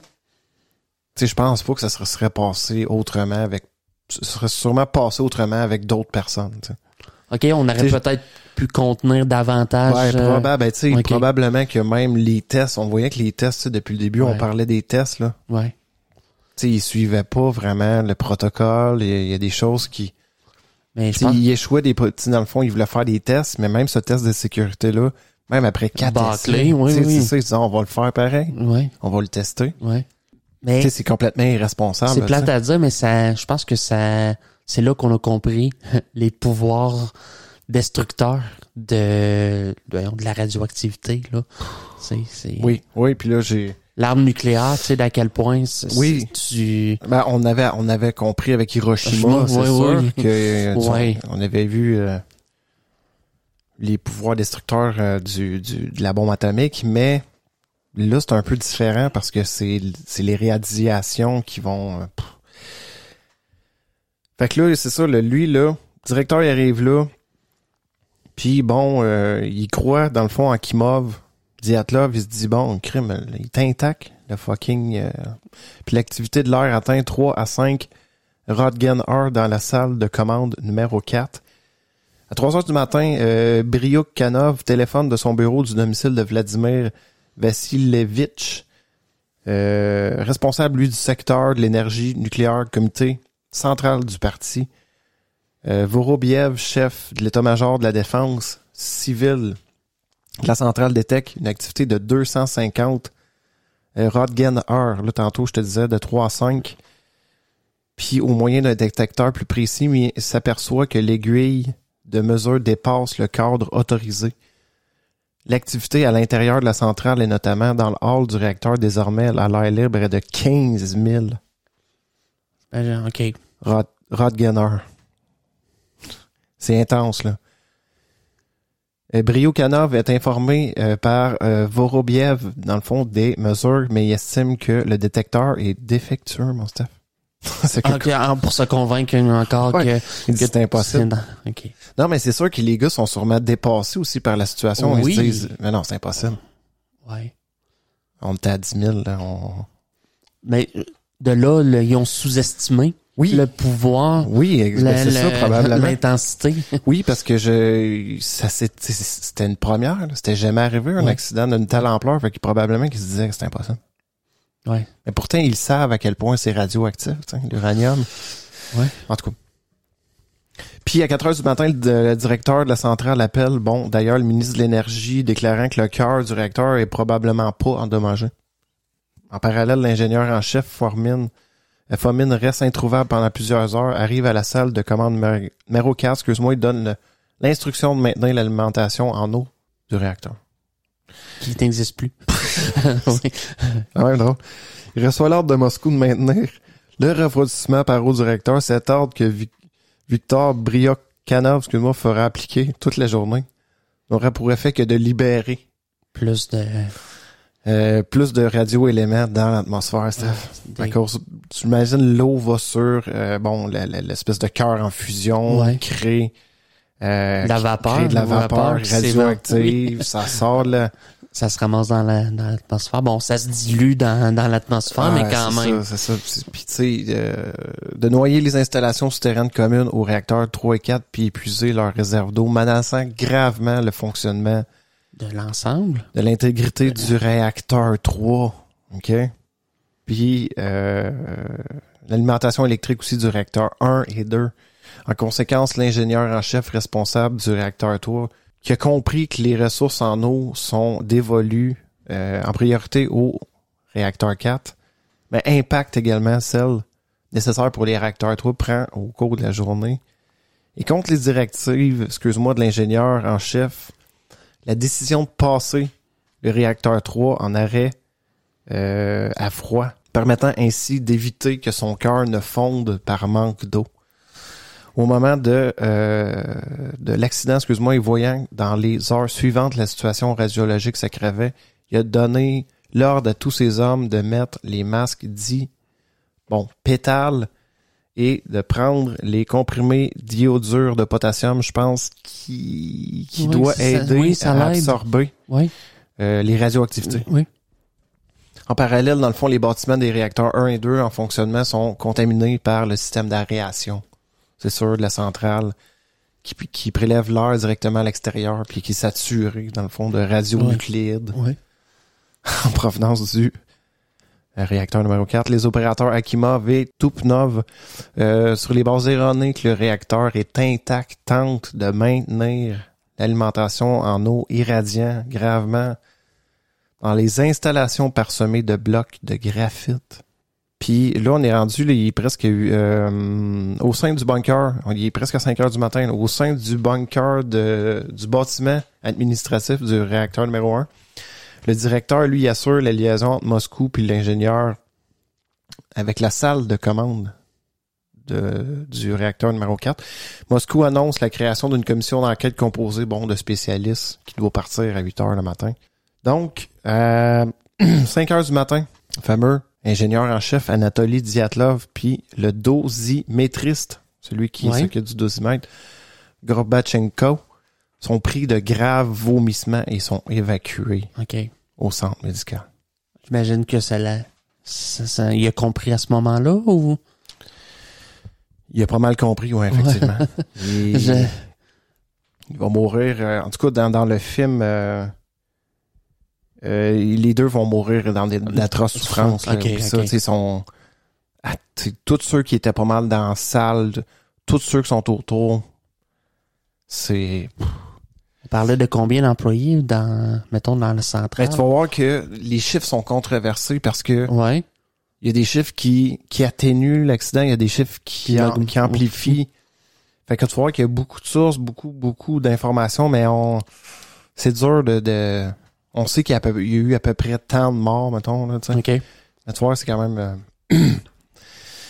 Puis, dans le fond, Fomin demande aussi au physicien Anatoly Sitnikov de faire une observation la plus objective de la situation. Celle-ci, après avoir exploré le hall des machines détruites, il va monter sur les hauteurs du toit de la centrale à côté de la tour B. Et c'est là qu'il constate l'ampleur des destructions. Là. Ouais. Je pense que c'est là que tout le monde a pogné de quoi. Là. À 10 heures du matin, Anatoly Sinitkov rapporte à Fomin et Bryokanov que la tranche numéro 4 et donc le cœur du réacteur sont fucking détruits, finalement. Ce qui n'est pas pris en compte. OK. On peut continuer à produire. Puis le fameux Anatoly Sitnikov, qui est monté en haut, il était gravement irradié, puis il a reçu une dose de plus de 1500 Röntgen. Puis il va décéder dans les semaines suivantes. OK. T'as-tu pu visionner quelques photos de non, mais quoi? juste la télésérie. Ah, ouais, j'imagine. Oui. Ça frappe. Ça frappe, ouais. Ça frappe parce qu'on voit, mettons, je peux vous décrire un peu, là, mais je te dirais que les premiers stades, c'est vomissement. Ouais. Après ça, c'est là, ça empire. Après ça, c'est la peau. La peau. Ça s'attaque beaucoup aux intestins. OK. Tes intestins ils finissent par faire une hémorragie, sévère diarrhée, dans le fond. Ensuite, ta peau pèle. Tout le liquide de ton corps. Oui, c'est horrible. Là, c'est dégueulasse. Là, je vous décris ça, là, mais il y a des moments dans la série là, que j'avais de la misère à regarder. Parce que les familles vont voir, mais tu sais, sont comme... Ils peuvent pas les approcher parce qu'ils sont tellement irradiés. Ouais. Mais juste les infirmières qui traitent les gens irradiés... Sont morts. Ils se mettent à risque énormément aussi. Mm-hmm. Fait que c'est tout ça, c'est juste d'approcher quelqu'un qui est irradié, approcher la centrale après ça, comment qu'ils vont faire pour... Tu sais, c'est tout je pense qu'ils ont coulé plein de béton. Oui, puis tu vois que ça a été jusqu'à tout récent, là, ils ont fait d'autres modifications. OK. C'est horrible. Donc, là, on va aller, Steph, plus vers la fameuse incendie. Fait que durant cette nuit, avec l'aide des électriciens du corps d'Akimov, il essaie de remplacer donc l'hydrogène des générateurs par de l'azote pour éviter, dans le fond, l'explosion. OK. Fait qu'il vide l'huile des bacs de turbine dans les réservoirs de secours situés à l'extérieur de la tranche. Les bacs d'huile sont noyés d'eau. Donc, cette intervention-là va éviter la propagation du feu aux autres tranches. On en avait parlé, je pense, un peu tantôt. Sinon, les flammes auraient gagné, toute la salle des turbines, ça aurait été probablement catastrophique. Le toit se serait effondré, l'incendie se serait propagé aux autres réacteurs. Puis là, Imagine 4 réacteurs. En fusion. Là, c'est plus 10 000 Rodgen. Je pense que même nous autres, on serait peut-être pas en sécurité. Là, je sais pas jusqu'à quel point ça aurait étendu la zone de... Ça aurait été, ouais, c'est ça. Afin d'éteindre l'incendie, Victor Briokhanov appelle simplement les pompiers. Ceux-ci sont venus de Pripyat, comme j'avais expliqué, la ville à côté, à 3 km. Puis eux autres, ils interviennent, dans le fond, sur les lieux sans équipement particulier. Là, cependant, les matières nucléaires ne peuvent être éteintes avec de l'eau en raison des dégagements de vapeur puis d'éléments radioactifs qu'elles engendrent. Ben oui. Donc, à 5 heures, le principal foyer d'incendie est cependant maîtrisé. La maîtrise de tous les foyers d'incendie nécessite 1 semaine. Donc, au total, 600 pompiers participent à cette extinction. Puis, ils furent exposés non seulement à une chaleur intense, mais à une très intense radioactivité. Les pompiers intervenus dans les premières heures ont été gravement irradiés. OK. Sont évacués notamment vers l'hôpital 6 de Moscou et pour la plupart vont mourir dans d'atroces souffrances. De là, je te dis, tu sais, oui, on connaissait un peu la radioactivité, mais je veux dire, est-ce que là, on l'a vraiment réalisé quand on voit les pompiers qui étaient irradiés, puis même ceux qui ont soigné les pompiers étaient irradiés eux-mêmes? Ça a comme... Ça n'a aucun sens comme énergie. Ils savaient, dans le fond, on connaissait tous les risques. Ouais. C'est sûr que la population normale, non. T'sais, les pompiers, en arrivant, avaient aucune formation. Non, exactement. Sauf, est-ce que, mettons, ils se sont dit, on les colle, on leur dit pas? Ah ben, pas de sauce, mais... C'est ça, je me demande. Est-ce qu'ils se sont dit, check, on a besoin qu'ils éteignent le feu, on n'a pas l'équipement. Absolument. Ou peut-être ils ont juste... Par instinct, les pompiers ont vu le feu. Oh, feu à ouais. Quelqu'un qui a collé tout de suite la centrale. Boum, on arrive. Ouais, je peux comprendre. On éteint, oups, c'est quoi qui est à terre, les morceaux de graphite? Ouais. Fait que au total, dans le fond, 134 vont souffrir d'un syndrome aigu des radiations entraînant 40 décès auxquels il faut ajouter 19 décès causés par des brûlures radio-induites. Les témoignages sur leur souffrance et les conditions de leur mort ont été recueillis par la journaliste biélorusse Svetlana Alexievitch, prix Nobel, de littérature, publié dans son livre La supplication, qui doit être un livre assez horrible. Qui traite, qui parle de Tchernobyl. Ça parle dans le fond des témoignages, les souffrances puis les conditions de mort que ces pompiers-là ont subies. Ouais. C'est assez horrible, là. Comme j'ai décrit tantôt un peu. C'est peu à peu, ça peut être très long aussi, là. Tu peux être malade très longtemps avant de succomber, tu veux dire? Oui, mais quand c'est des doses extrêmes, souvent c'est rapide. Oui, c'est rapide. Quelques jours, là, c'est... Un tueur invisible, comme. Exactement, c'est que il disait que, j'avais écouté une vidéo là-dessus, il disait que dans le fond, ça fuck tes chromosomes, dans le fond. Oui. Et que tes cellules deviennent complètement, fusionnent ensemble, d'autres, puis la formation, c'est qu'il n'y a plus aucune formation de cellules. De nouvelles. Dans le fond, c'est que les cellules ne se régénèrent plus ou deviennent complètement déformées. Oui, mais cancérigène, là, un peu, c'est ça. Mais cancer, c'est plus, je pense, oui, exactement. C'est comme globule blanc infini. Je me trompe pas. Non, mais c'est des cellules qui mutent. Ouais, exact. Qui sont malades un peu, puis ils réussissent ces cellules-là à se reproduire. Mais tu vois vraiment la peau qui tombe. Là. Ouais, ça doit être horrible. Tu sais, tu t'arraches des croûtes de peau, c'est... Puis ça suinte là-dessus. Ouais. Non, c'est ça, c'est pas... Mais vous irez voir, vous allez voir dans la série. Je vais aller voir les photos de... Non, mais en tout cas, vous essayez de trouver des... Oui, tu penses... Oui, vous pouvez trouver des photos. C'est sûr qu'ils ont quand même pris des... Tu sais, qu'il y a eu des... Mais c'est pas beau.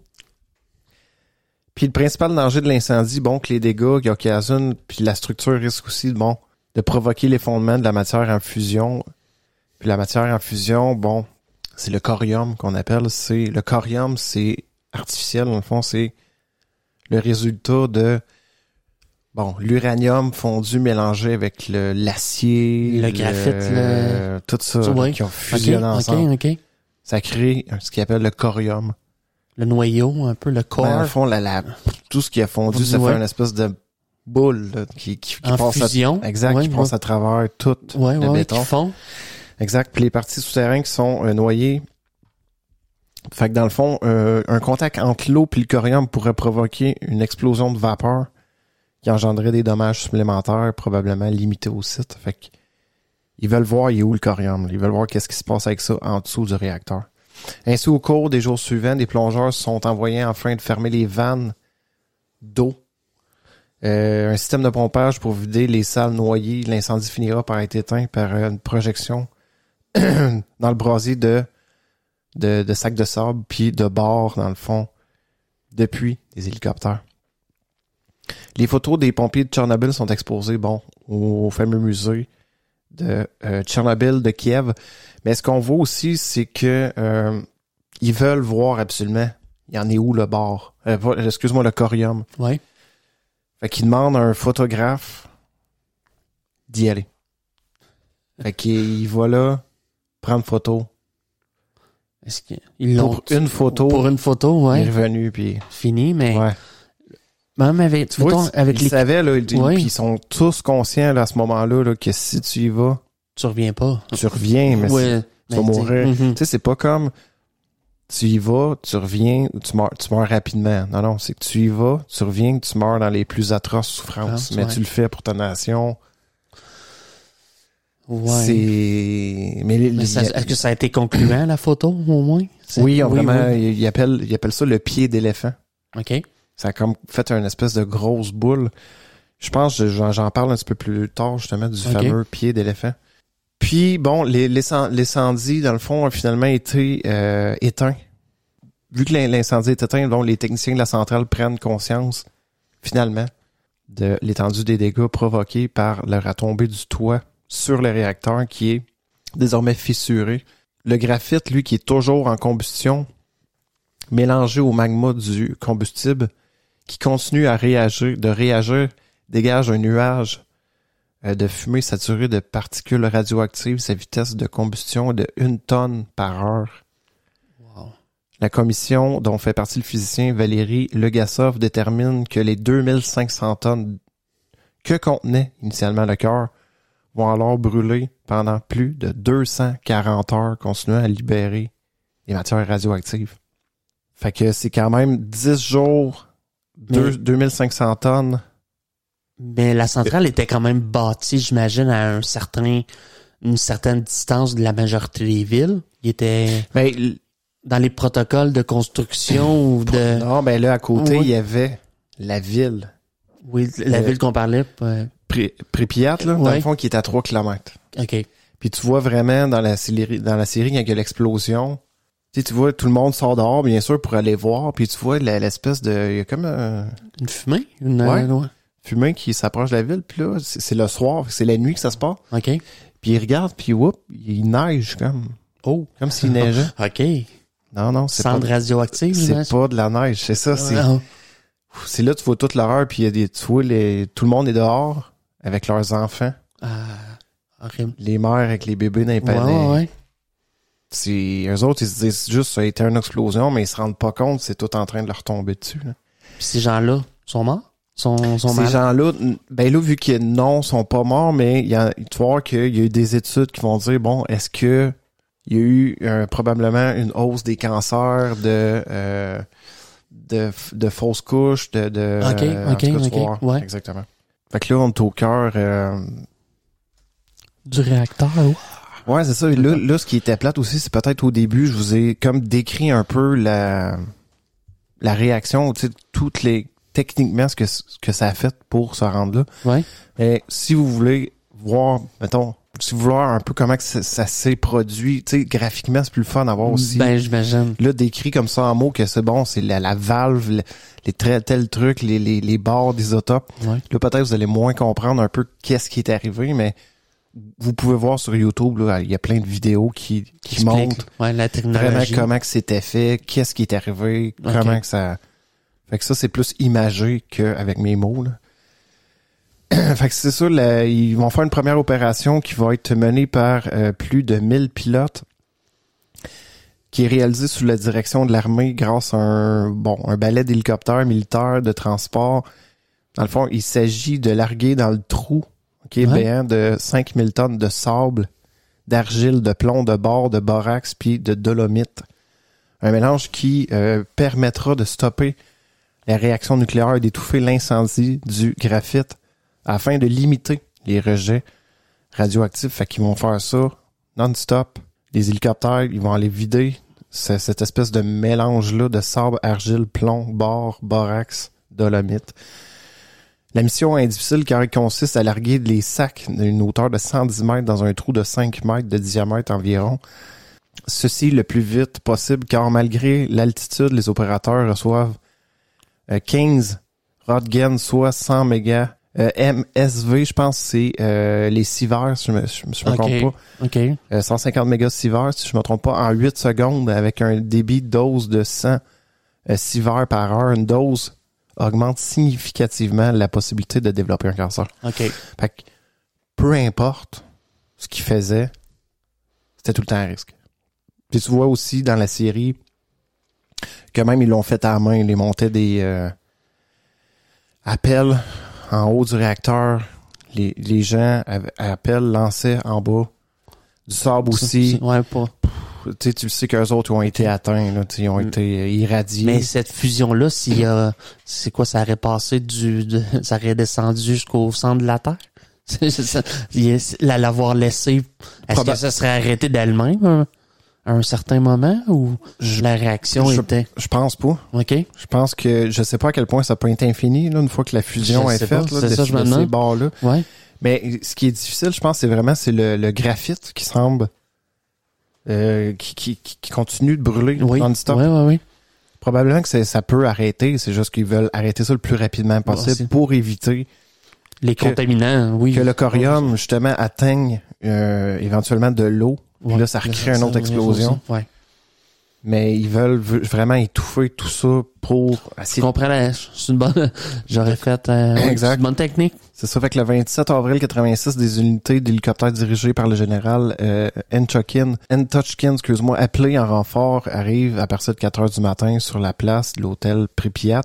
Puis après avoir évalué la situation, les hélicoptères sortent 110 fois et 150 tonnes de matériaux, dont du sable, sont largués dans le cœur du réacteur par des équipages qui, à une centaine de mètres de hauteur, reçoivent un flux de 500 Röntgen par heure.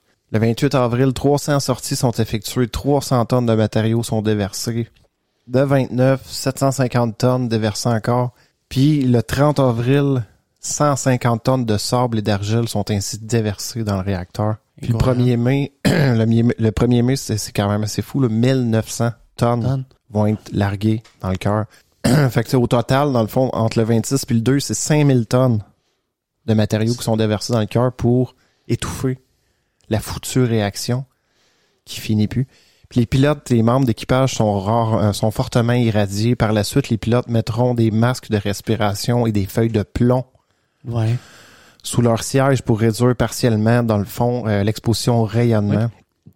Ils sont quand même hauts, là.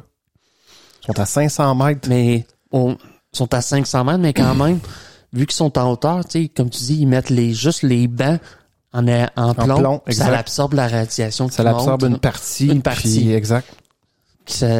J'imagine ça fait une différence, là. Puis, dans le fond, réduire partiellement, c'est ça, l'exposition au rayonnement. Néanmoins, au cours de leur hospitalisation qui dure 1 mois, on extrait au moyen de transfusion sanguine répétée des sels d'uranium et de plutonium du sang des pilotes. Wow. Ouais, dégueulasse.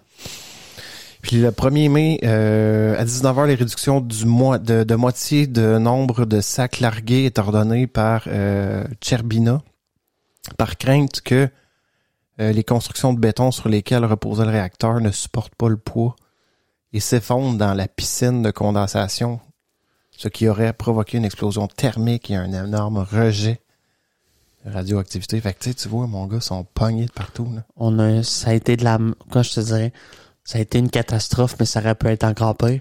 Je pense qu'on a quand même évité le pire malgré tout, là, parce que ça l'aurait pu... Imagine les 3 autres réacteurs qui, eux autres, oublie ça. C'est fou. Puis la seconde opération, comme je l'avais expliqué un peu, c'était de vider, dans le fond, le bâtiment de la centrale de l'eau présente dans les piscines, accumulée par l'action des lances d'incendie, des pompiers, sous les structures du réacteur pour contrer le fameux risque d'explosion thermique menaçant, dans le fond, les 3 derniers réacteurs qui restent. Puis en effet, les réacteurs sont toujours actifs, puis la dalle de béton qui les soutient menace de se fissurer. Plus grave, l'eau déversée par les pompiers pour éteindre l'incendie à noyer des sous-structures menaçant ainsi l'intégrité et le pilotage de 3 autres réacteurs de la centrale. Le professeur Vassili Nesterenko diagnostique que si le cœur en fusion atteint la nappe d'eau accumulée par l'intervention des pompiers, une explosion de vapeur est susceptible de se produire et de disséminer des éléments radioactifs à une très grande distance. Ouais. En effet, la fusion du combustible puis des structures métalliques a formé, comme je t'expliquais tantôt, un corium sur le plancher situé sous le réacteur, l'eau pouvant être drainée en ouvrant des vannes d'évacuation. Cependant, les soupapes qui la contrôlaient étaient sous l'eau, situées dans un couloir inondé du sous-sol. Fait qu'imagine l'eau. Ouais, c'est le choc entre de l'eau. Tu sais, là, quand un peu... Oui, mais imagine l'eau, comment elle doit être radioactive. Oui. Non, mais l'eau explose quand tu tu mets de l'eau sur une source de chaleur extrême. Ça explose. Ça explose, là. Exact. Oui. Ainsi, des volontaires en combinaison de plongée avec des respirateurs pour la protection, des aérosols radioactifs, puis équipés de dosimètres, plongent dans l'eau radioactive. Pour ouvrir les vannes, ces hommes sont des ingénieurs Alexis Ananenko, Valérie Bezpalov, qui savaient où se trouvaient les vannes accompagnés du superviseur de corps Boris Baranov. Selon de nombreuses sources, les hommes savaient que c'était une mission suicide. Carrément. Ils auraient subi une forte irradiation et seraient morts peu de temps après. C'est, par exemple, le cas dans la docu-fiction de la BBC Surviving Disaster, Tchernobyl nucléaire. Certaines sources ont affirmé à tort qu'il était mort dans l'usine, dans le fond. Cependant, les recherches d'Andrew Litterbarrow, auteur du livre Tchernobyl, ont déterminé que l'histoire fréquemment racontée était une exagération grossière parce que Alexis Ananenko continue de travailler dans l'industrie de l'énergie nucléaire et pense qu'il y a beaucoup de folklore autour de Tchernobyl dans les médias. Bien que Valérie Bezpalov ait été retrouvée en vie par Letterbarrow, Baranov, âgé de 65 ans, a vécu jusqu'en 2005 puis est mort d'une insuffisance cardiaque, selon une source en langue russe. Puis en 2019, Ananenko est toujours vivant et déclare que les doses de radiation qu'il a reçues à ce moment-là n'étaient pas particulièrement élevées. Mais ça, je trouve ça quand même étonnant parce que dans la télésérie, tu vois que c'est clairement un suicide, là. Oui, mais c'est... Exactement. Fait que là, on voit que peut-être que ce bout-là, il était exagéré, que l'eau était peut-être pas, ou il était peut-être assez bien protégé pour pas avoir subi. Mais c'était suicide quand même. C'était suicide quand même, exact. Puis, d'autre part, en parallèle, le toit aux alentours immédiats de la centrale, une cinquantaine d'opérateurs sont chargés dans les premiers jours, suivant la catastrophe, de collecter les débris très radioactifs. Chaque opérateur ne dispose que de 90 secondes pour effectuer sa tâche. Il est exposé à cette occasion à des niveaux de radiation extrêmement élevés, dont ne le protège guère des équipements de protection dérisoires faits de 20 kilos de plomb principalement, destinés à l'empêcher d'inhaler des poussières radioactives. Donc, un grand nombre de ces travailleurs en première ligne ont développé par la suite des cancers ouais. Qui sont morts dans les années qui ont suivi. Ces travailleurs ont été surnommés les liquidateurs. Ils ont aussi été fait appel à des robots télécommandés français, suisses et allemands, mais ceux-ci sont tous tombés en panne à cause des niveaux de radiation exceptionnellement élevés. Puis ça, ils montent... Ils essayent avec les robots, puis... Même la radioactivité, l'électronique, ouais. Je te dis, ça... Puis sous le cœur du réacteur, la dalle de béton, menace de fondre au cours de la seconde quinzaine du mois de mai.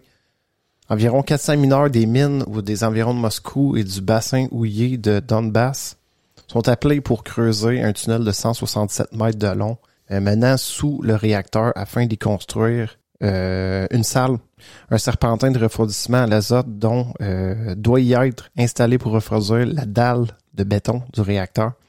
Les mineurs se relaient 24 heures sur 24 dans des conditions très difficiles dues à des températures élevées de plus de 50 degrés. Et en étant dans les possibilités d'utiliser des ventilateurs à cause des niveaux très importants de poussière radioactive. Oh. Le débit de dose à la sortie du tunnel est d'environ 200 röntgen par heure. Qu'imagine, tu sais, ces gars-là aussi doivent payer. Là. Probablement. C'est sûr et certain, là, c'est...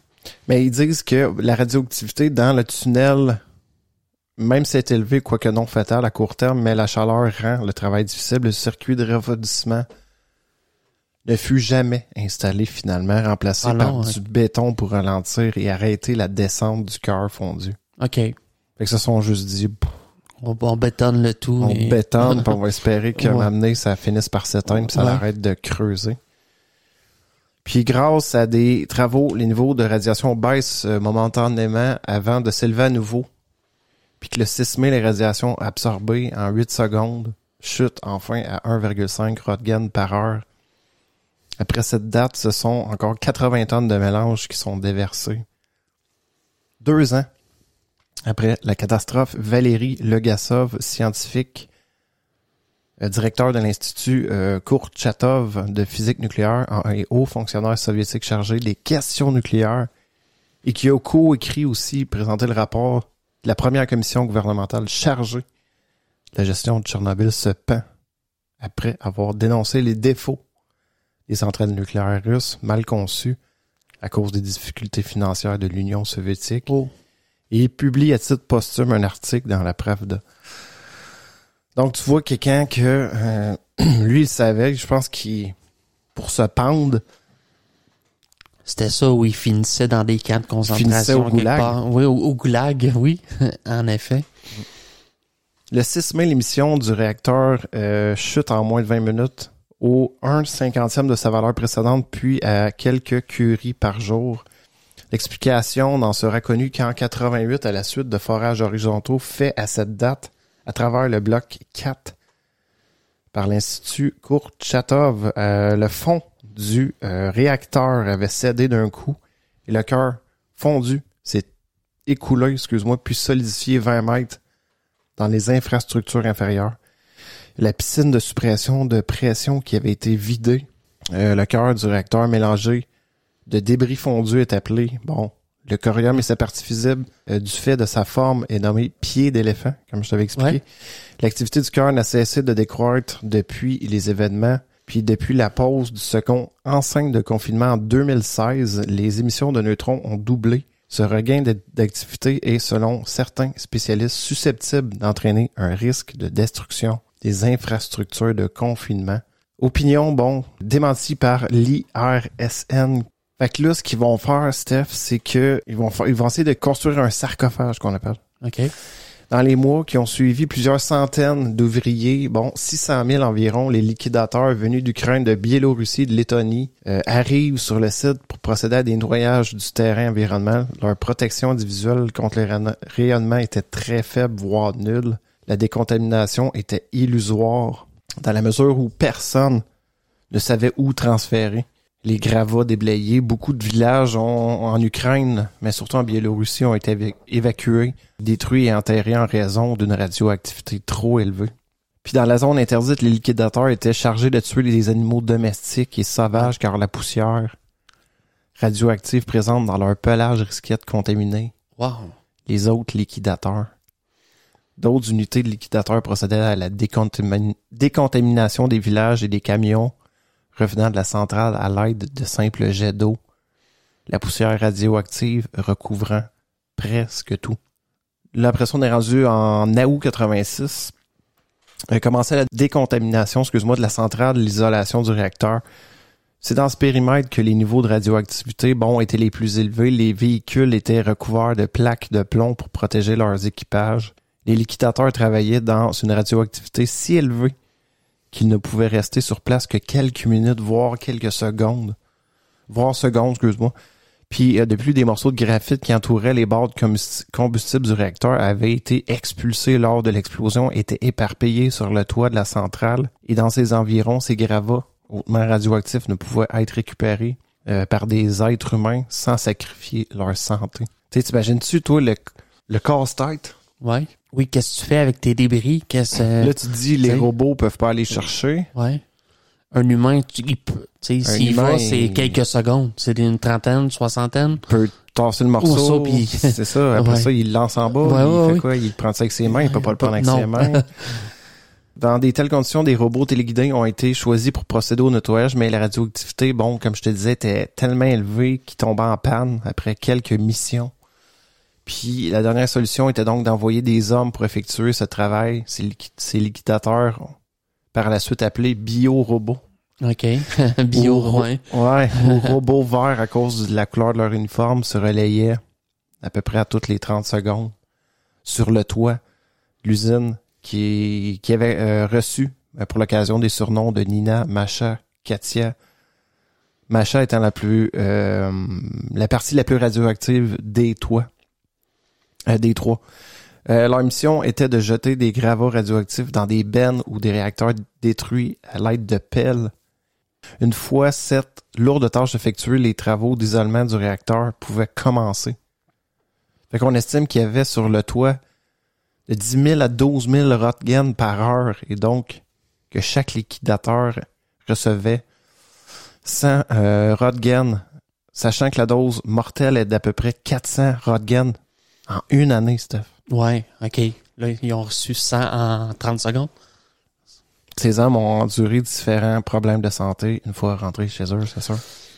Fait que tu dis, même si tu as beaucoup de personnes, tout le monde va... Oui. Il échappera pas, dans le fond. Même si tu dis, bon, là, je cours vers là, je donne un coup de pelle sur le morceau, je cours. Après ça, il faut que tu prennes un break de 10 ans, genre, avant de pouvoir retourner. C'est qu'il y a un grand... Tu sais, ben, tu fais ta tâche, puis... Tu t'écris, tu y retournes plus. À la file, un après l'autre. C'est 400 röntgens par année, Steph. Là. Ouais, la dose mortelle, tu disais, ouais. Puis sur le toit, là, c'est 10 à 12 000 röntgens. Par heure. Par heure, oui, par heure. Fait que c'est extrêmement rapide, là. Tu restes là une heure, là, t'es pouf. Ouais. Mais ça l'a mobilisé énormément de ressources pour essayer de contenir ça. Il parle de 600 000 personnes. Ouais, non, mais tu sais, de cesser la fusion, oui. pitcher, de remplir le trou de sable, c'est... Probablement tous les scientifiques du monde ont été appelés, sûrement il y a eu une panique. Là. Ouais. Puis ils ont tout clôturé, je pense que le site, il est complètement... Oui. Tu vas voir que...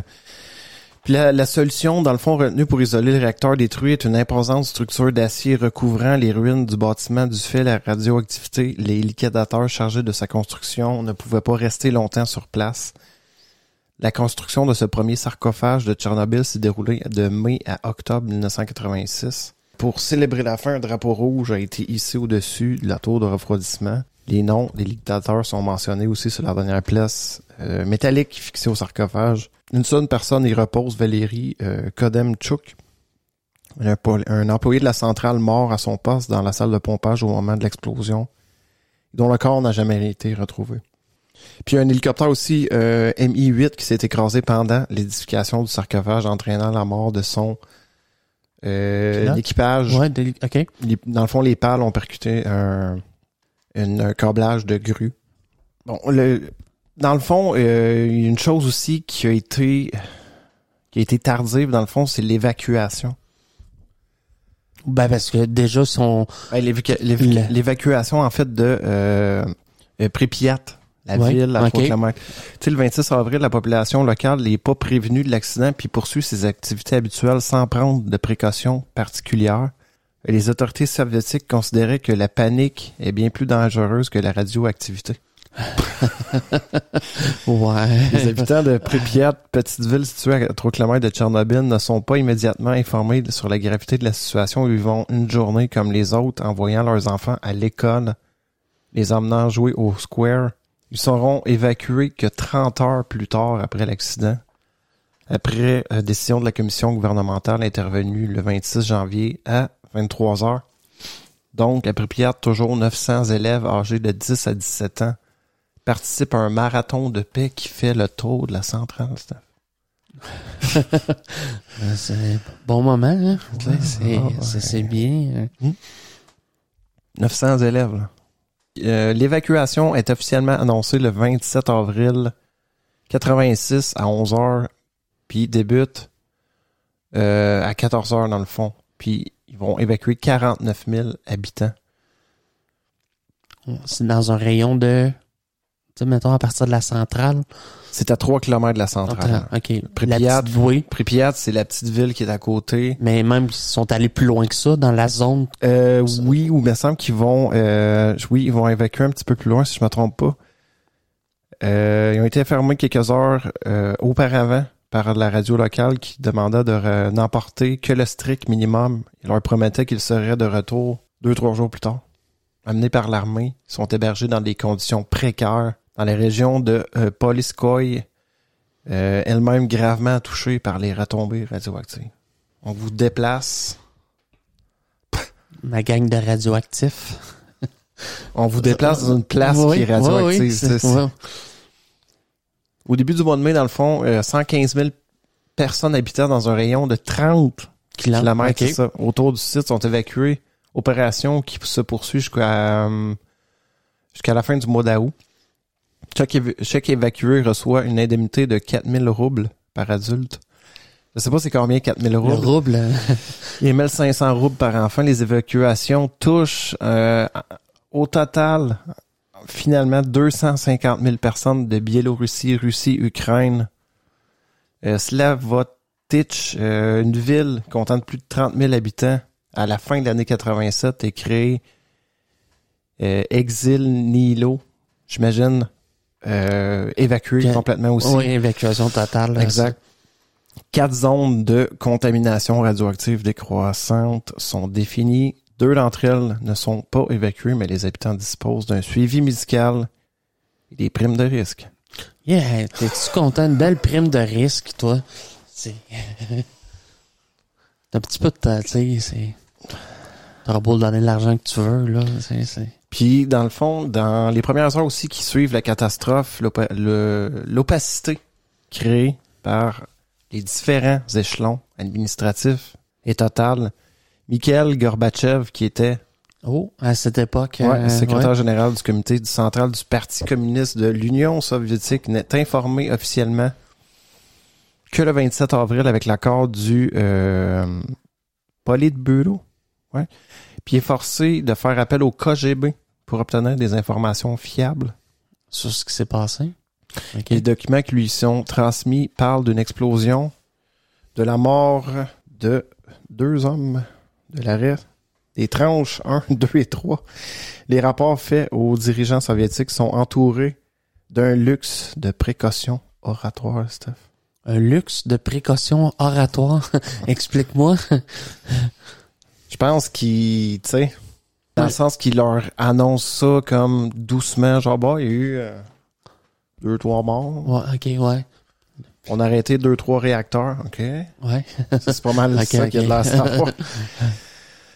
Pour Mikhail Gorbatchev, la catastrophe constitue la première mise en œuvre de la politique de glasnost, transparence présentée au 27e congrès de PCUS, qui a rencontré de fortes oppositions dans son esprit. L'accident constitue un nouvel argument fort en faveur de réformes profondes. Le 14 mai, Gorbatchev prononce une allocution télévisée de 45 minutes dans laquelle il reconnaît l'ampleur de la catastrophe. Il rejette les accusations de dissimulation portées par les médias occidentaux et affirme que lui-même et la direction du parti n'avaient initialement pas conscience de son ampleur. La reconnaissance publique de la catastrophe et la mise en cause du système tranchent de façon importante avec la censure habituelle. Donc, il admet aussi que le dysfonctionnement profond ont eu pour conséquence que ni les politiques ni même les scientifiques n'étaient préparés à saisir la portée de cet événement.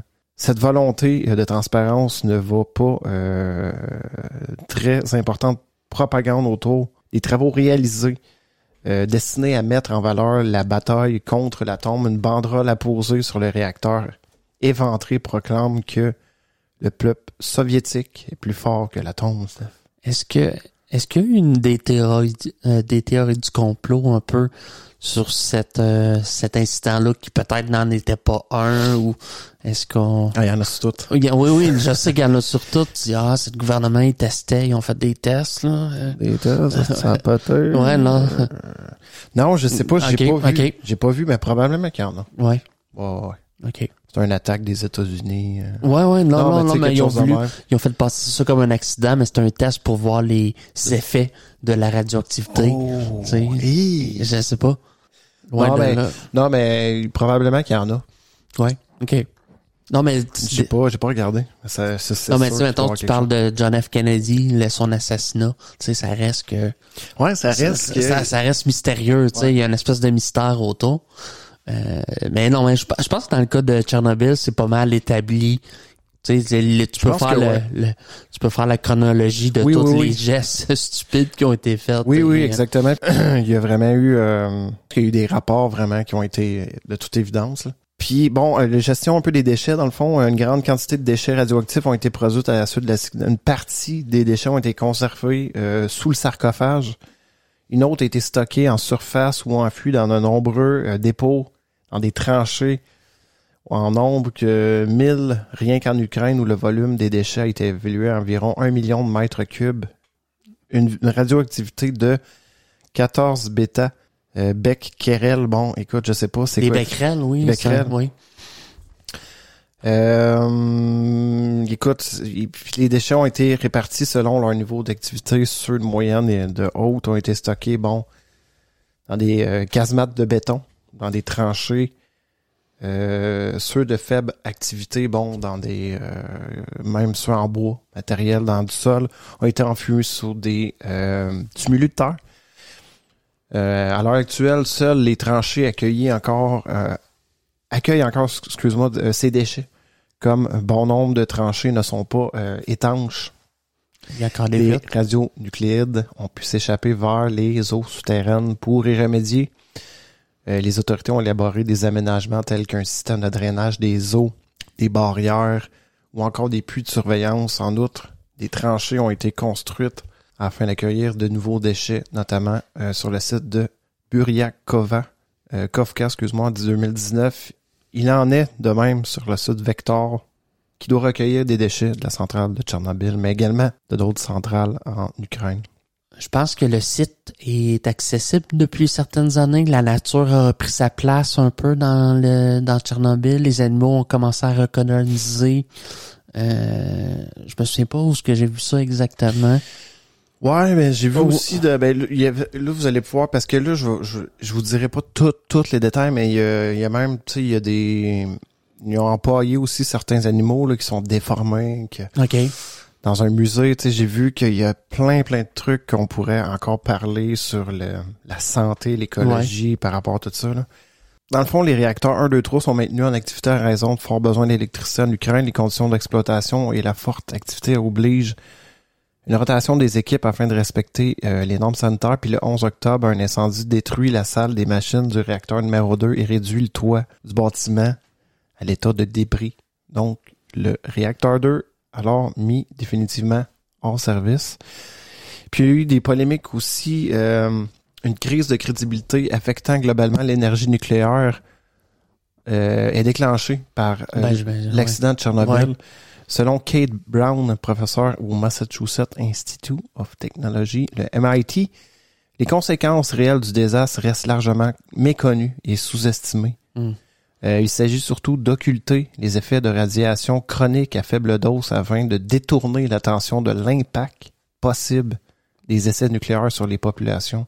Se contenter de ne voir que dans Tchernobyl qu'un accident avec un début et une fin, c'est l'utiliser comme un balai pour écarter le vrai sujet au nom de la paix. Nos dirigeants ont fait exploser 2000 bombes dans l'atmosphère pendant la guerre froide qui ont émis 500 fois plus de radioactivité que Tchernobyl. Nous y avons tous été exposés, surtout dans l'hémisphère nord. Depuis 1950, on constate partout une envolée des taux de cancer, surtout chez les enfants, des malformations congénitales, une chute de moitié de la qualité du sperme. Oui. Voulons-nous savoir pourquoi ou acceptons-nous un humain en moins bonne santé comme étant le nouveau standard à cause du nucléaire, des produits chimiques? La portée serait aussi loin que... C'est ce que Kate Brown affirme, professeur au MIT. Nous devons de demander à en savoir plus et nous armer de données pour résister à ceux qui essaient de nous endormir avec les demi-vérités. C'est quand même fort ce qu'elle a dit. On parlait aussi, tu me demandais tantôt, l'espèce de nuage de radioactivité. Ouais. Puis en France, Pierre Pellerin, qui est directeur, lui, service de protection contre la radioactivité, déclare que l'augmentation de la radioactivité mesurée dans l'air ne cause pas de risque pour la santé publique en France. Cette déclaration est transformée en le nuage s'est arrêté aux frontières dans les médias. OK.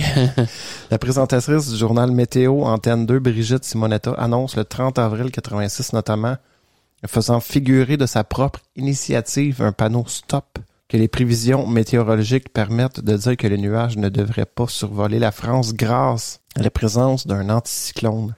Okay. Un communiqué du ministère de l'Agriculture daté du 6 mai mal rédigé, car sa formulation est contradictoire, indique que le territoire français, en raison de son éloignement, a été totalement épargné par des retombées radionucléides consécutives à l'accident de la centrale de Tchernobyl.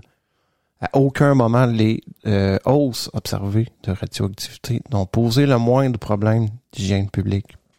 Je pense que la catastrophe, en tant que catastrophe planétaire, ça s'arrêter, c'est plus important que ce qu'on en a parlé, là, je veux dire.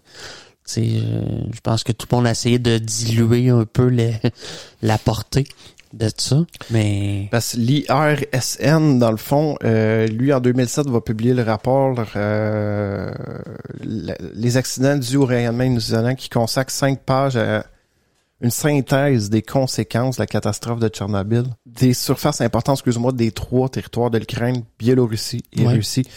1, la région comprise dans un cercle approximatif de 100 km, 200 km, puis 500 km au nord-est. Rapporte, dans le fond, l'IRSN rapporte que 2 radionucléides ont soulevé des problèmes sanitaires tant à leur cause de leurs effets que les quantités rejetées, le césium-137 et l'iode-131. Bon, là, ici, j'ai des données, mais là, je veux pas vraiment m'aventurer là-dedans. Là. 170 BBQ. Becquerel, non? Ouais. BBQ. Ouais, c'est ça, c'est parce que je sais pas exactement, 47,5, 10 à la 6 CI. Non, ça, je sais pas si c'est gros je connais pas. Ouais. C'est ça. Les plus fortes doses de radiation ont été reçues par des milliers de personnes qui sont intervenues sur le site des premiers jours, ont été exposées à des doses de 2 à 20 degrés selon l'IAE et l'IRSN 134 présente un syndrome d'irradiation aiguë et 28 décès d'heure. L'effet stochastique de la décontamination radioactive sur les populations exposées moins fortement n'apparaît que statistiquement et est plus difficile à mettre en évidence, d'où son caractère très polémique, effectivement. La distribution dans les premières heures de l'accident des tablettes d'iode à la population de Pripyat, a permis en moyenne de diminuer la dose sur la thyroïde d'un facteur de 6. La distribution d'iode a été trop partielle ou tardive. Finalement, une très nette épidémie de 4000 cancers de la thyroïde ont été constatés. C'est les jeunes enfants de la région directement attribuables à une contamination à l'iode 131, conduisant dans le fond à 9 décès. Ça correspond aussi à une multiplication du taux naturel de ce cancer très rare chez l'enfant par un facteur de 10 et 100. 100 fois plus de cas. C'est fou, hein? C'est incroyable. Cet excès de cancer de la thyroïde parmi les enfants qui ont été évité, si toute la population avait bénéficié en temps voulu d'une distribution prophylactique d'iode stable. Encore Kate Brown qui va parler aussi, officiellement selon l'ONU, la catastrophe n'aurait fait que de 33 à 55 morts. Dans les médias, j'imagine. La fameuse Kate Brown du MIT. Ouais. Et provoqué 600 cancers infantiles. Le pire accident nucléaire de l'histoire n'aurait pas eu de conséquences si graves que ça. Beaucoup de gens soupçonnaient que c'était largement sous-évalué. En 2014, j'ai commencé à éplucher les très nombreux rapports des médecins locaux uniquement transmis aux responsables médicaux du KGB et restés secrets. J'ai trouvé une énorme collection en Ukraine et en russe sur les conséquences médicales du désastre de Tchernobyl. J'ai été choqué par l'ampleur des dégâts sanitaires, par leur visibilité aux yeux de tous. L'été 86, les registres notent une forte hausse des complications à la naissance, des bébés nés avec des malformations ou qui meurent dans les mois. Les gens se plaignent de maux de gorge, de problèmes respiratoires, de gastro-intestinaux, à force de respirer des poussières radioactives et d'avaler des aliments contaminés. Avant l'accident, 80-90% des enfants étaient répertoriés comme étant en bonne santé. Après 87-88, seulement 10 à 20% le sont. Le nombre de cancers explose environ 18 mois après l'accident, des leucémies, des cancers de la thyroïde chez les enfants. Il y a pour ça, je te disais qu'il y a comme plusieurs rapport, chiffres, mais... Ben oui, mais les premiers chiffres sont complètement ridicules, là.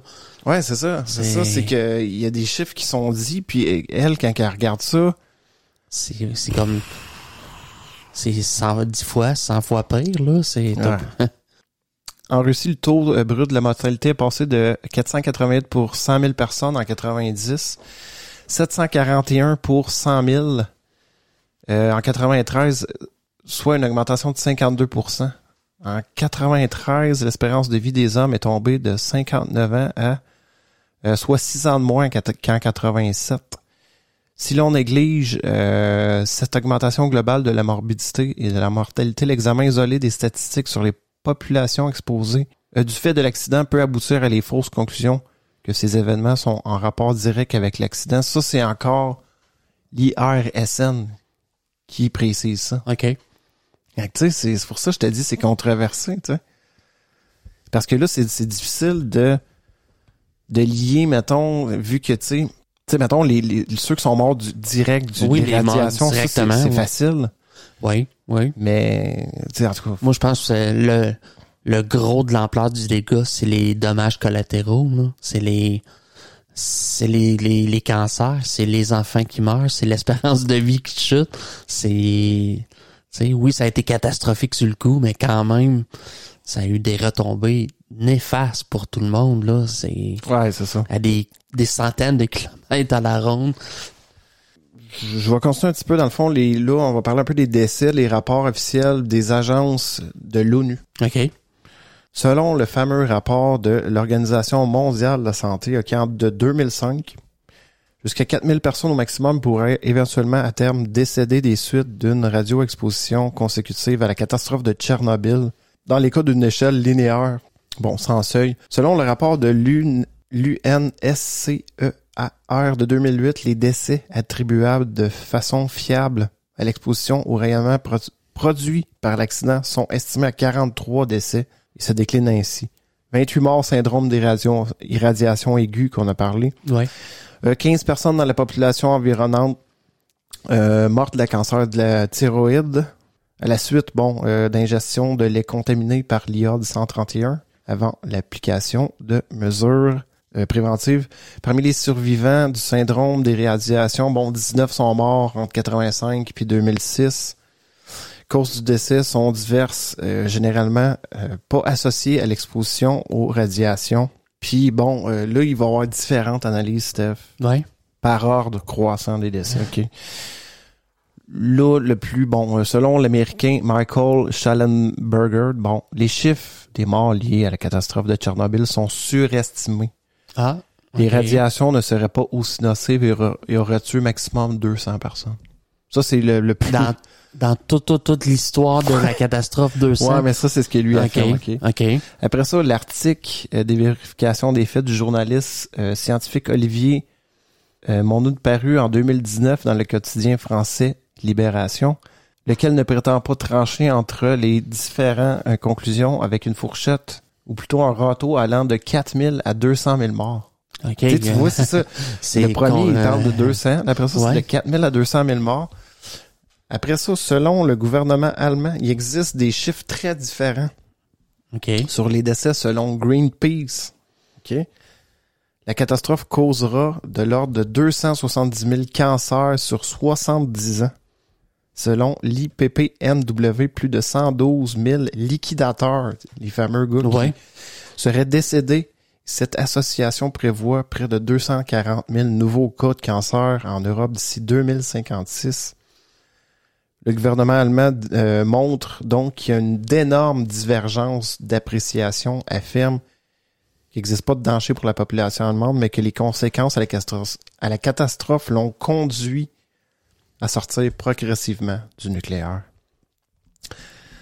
Il y a Kate Brown aussi, qu'elle, les conséquences réelles du désastre sont largement méconnues et sous-estimées. Il y aurait, par exemple, jusqu'à 150 000 morts en Ukraine, selon certains scientifiques de ce pays. Là, encore plus haut, tu vois, près d'1 million, selon un rapport russe de Blokov.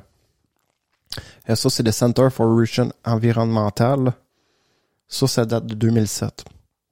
Après ça, 2011, Hélène Caldicott, militante antinucléaire. Docteur en médecine de nationalité australienne, s'appuie sur les chiffres aussi du rapport du fameux Yablakov. Puis elle estime, dans le fond, 1 million de personnes qui sont déjà décédées des suites de l'accident. Wow. Fait que là, on passe, mettons... À 200. De 200. On voyait que l'ONU parlait de, l'OMS parlait de 28 morts, 15 personnes, puis il parlait d'environ 19 autres entre 86 il parlait aussi de combien de cancers? 43 décès. Tu vois que... Les chiffres vont... Ouais, c'est soit... Mais moi, je trouve que c'est pas mal plus réaliste. Moi, mettons, Kate Brown, je trouve 150 000 morts, ça aurait de l'allure, là, de savoir comment... Mais surtout, c'est parce que quand tu nous parles de la catastrophe, c'est des poussières réactives, des nuages de poussière qui se répandent dans l'atmosphère, puis après ça, qui se déversent partout. Ouais. Tu sais, c'est impossible. Tu sais, c'est sûr que ça atteint en tout cas, selon moi, des zones beaucoup plus étendues que...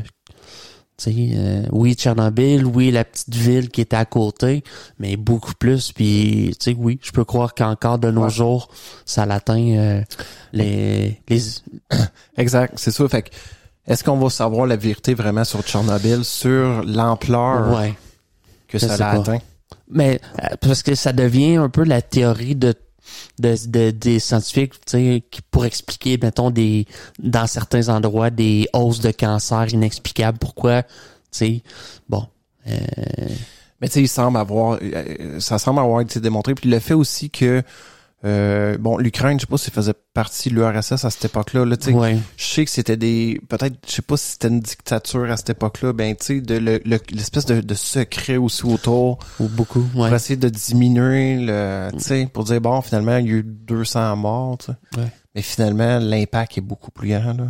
Ouais. Mais c'était l'URSS de l'époque. Exact. Puis, je vais terminer rapidement, Steph, avec, le confinement, dans le fond, ce qu'ils ont fait. Depuis sa construction, l'eau, la neige s'infiltre dans les premiers sarcophages, le béton qui est souffert par la radioactivité. La structure a été bâtie sur des fondations préexistantes ou sur des structures instables dont l'état n'est plus convenu. Et aujourd'hui invérifiable car non accessible à cause de la radioactivité et des débris. En 97, la communauté internationale jugeait qu'une intervention sur le site de Tchernobyl était nécessaire. Il s'agissait de stabiliser le premier sarcophage qui était fait, préparer le site à l'édification du nouveau sarcophage et procéder à sa construction. En 99, une série de premiers consolidations du toit ont été réalisées par les Ukrainiens en attendant la décision de réaliser un nouveau sarcophage.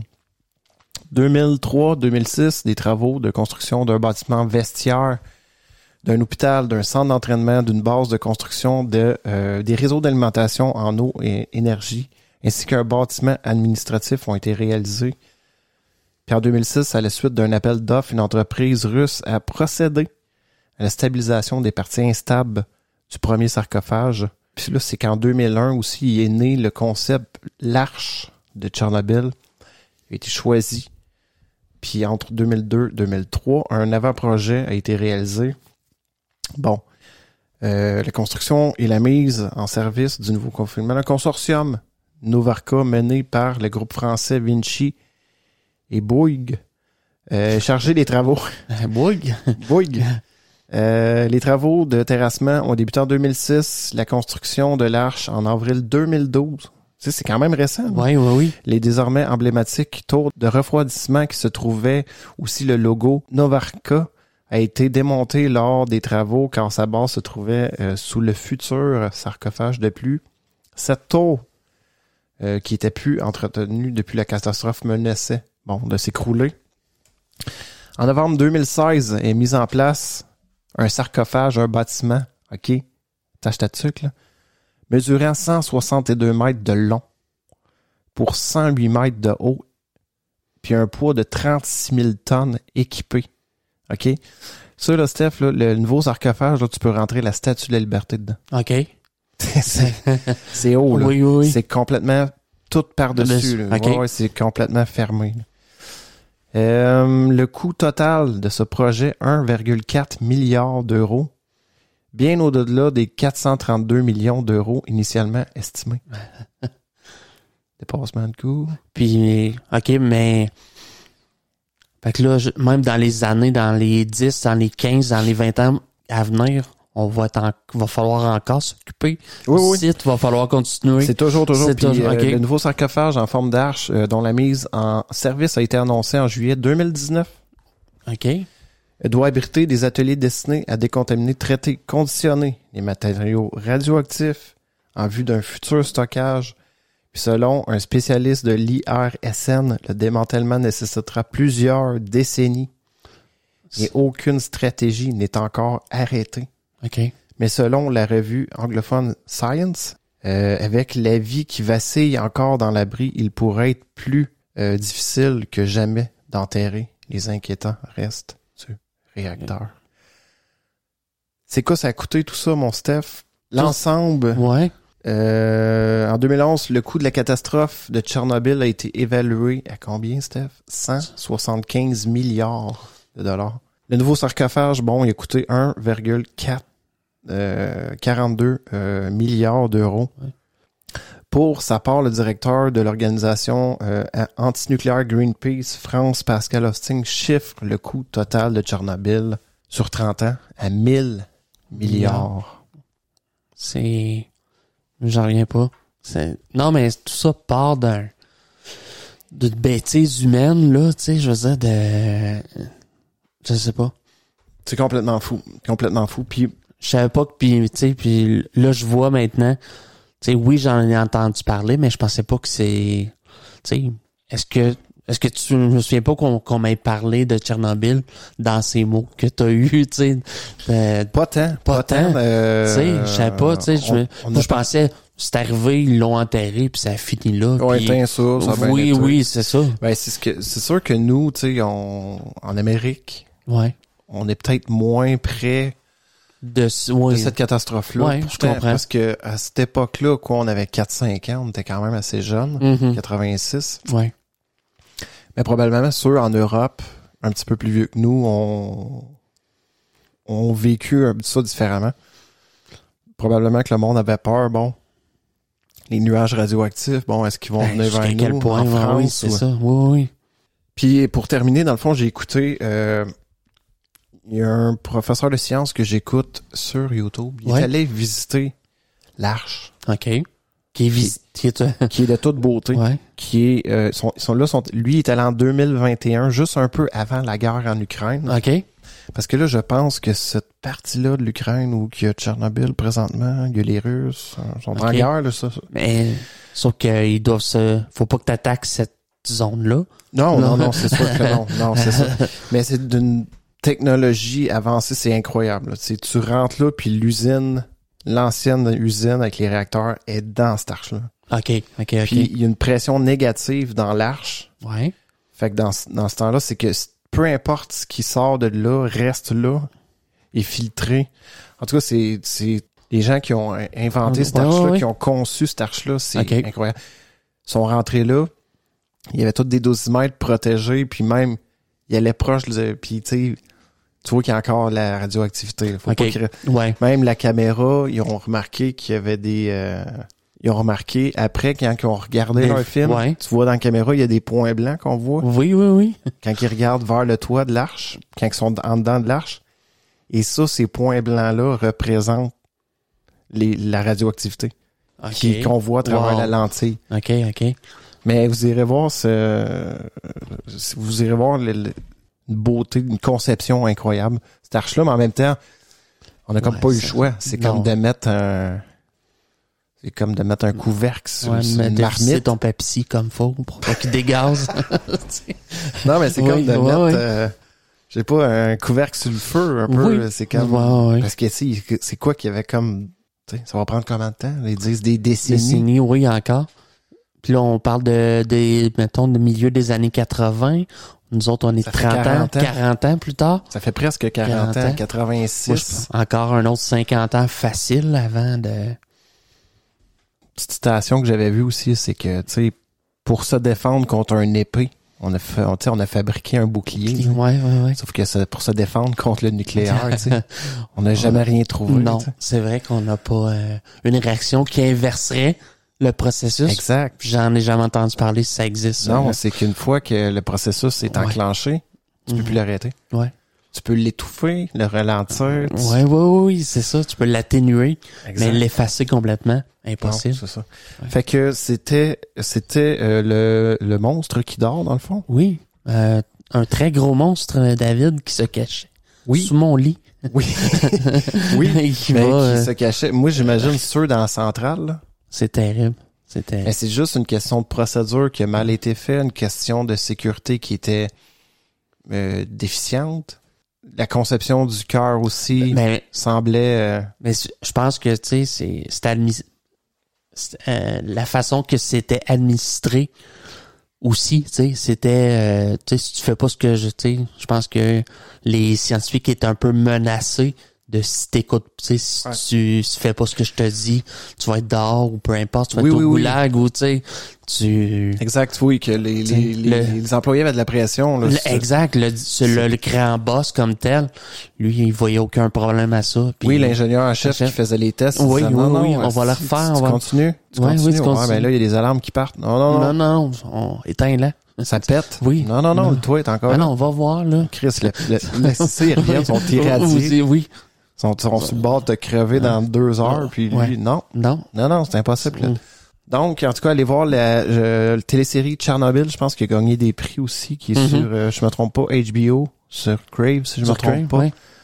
Qui est une très bonne série en 4 épisodes, je me trompe pas, 4 épisodes d'1 heure, qui démontre vraiment cette espèce de cauchemar-là, qui est une espèce un tueur invisible. Probablement qu'ils ont fait des documentaires aussi là-dessus. Il y en a énormément. Plus récents, mettons, pour voir où Tchernobyl, où en sommes-nous. Tu sais, oui, exactement. Vous pouvez aller voir aussi les documentaires à propos de l'arche, comment que ça a été conçu. Oui, qu'est-ce qu'ils ont fait. C'est super beau. Puis même, il y en a qui font visiter l'ancienne ville qui est interdite là, parce qu'il y a encore beaucoup de radioactivité. Pripyat. Qui est vraiment... des édifices, là, c'est abandonné. C'est abandonné. On se croirait dans une ville post-apocalyptique. Là. Ouais.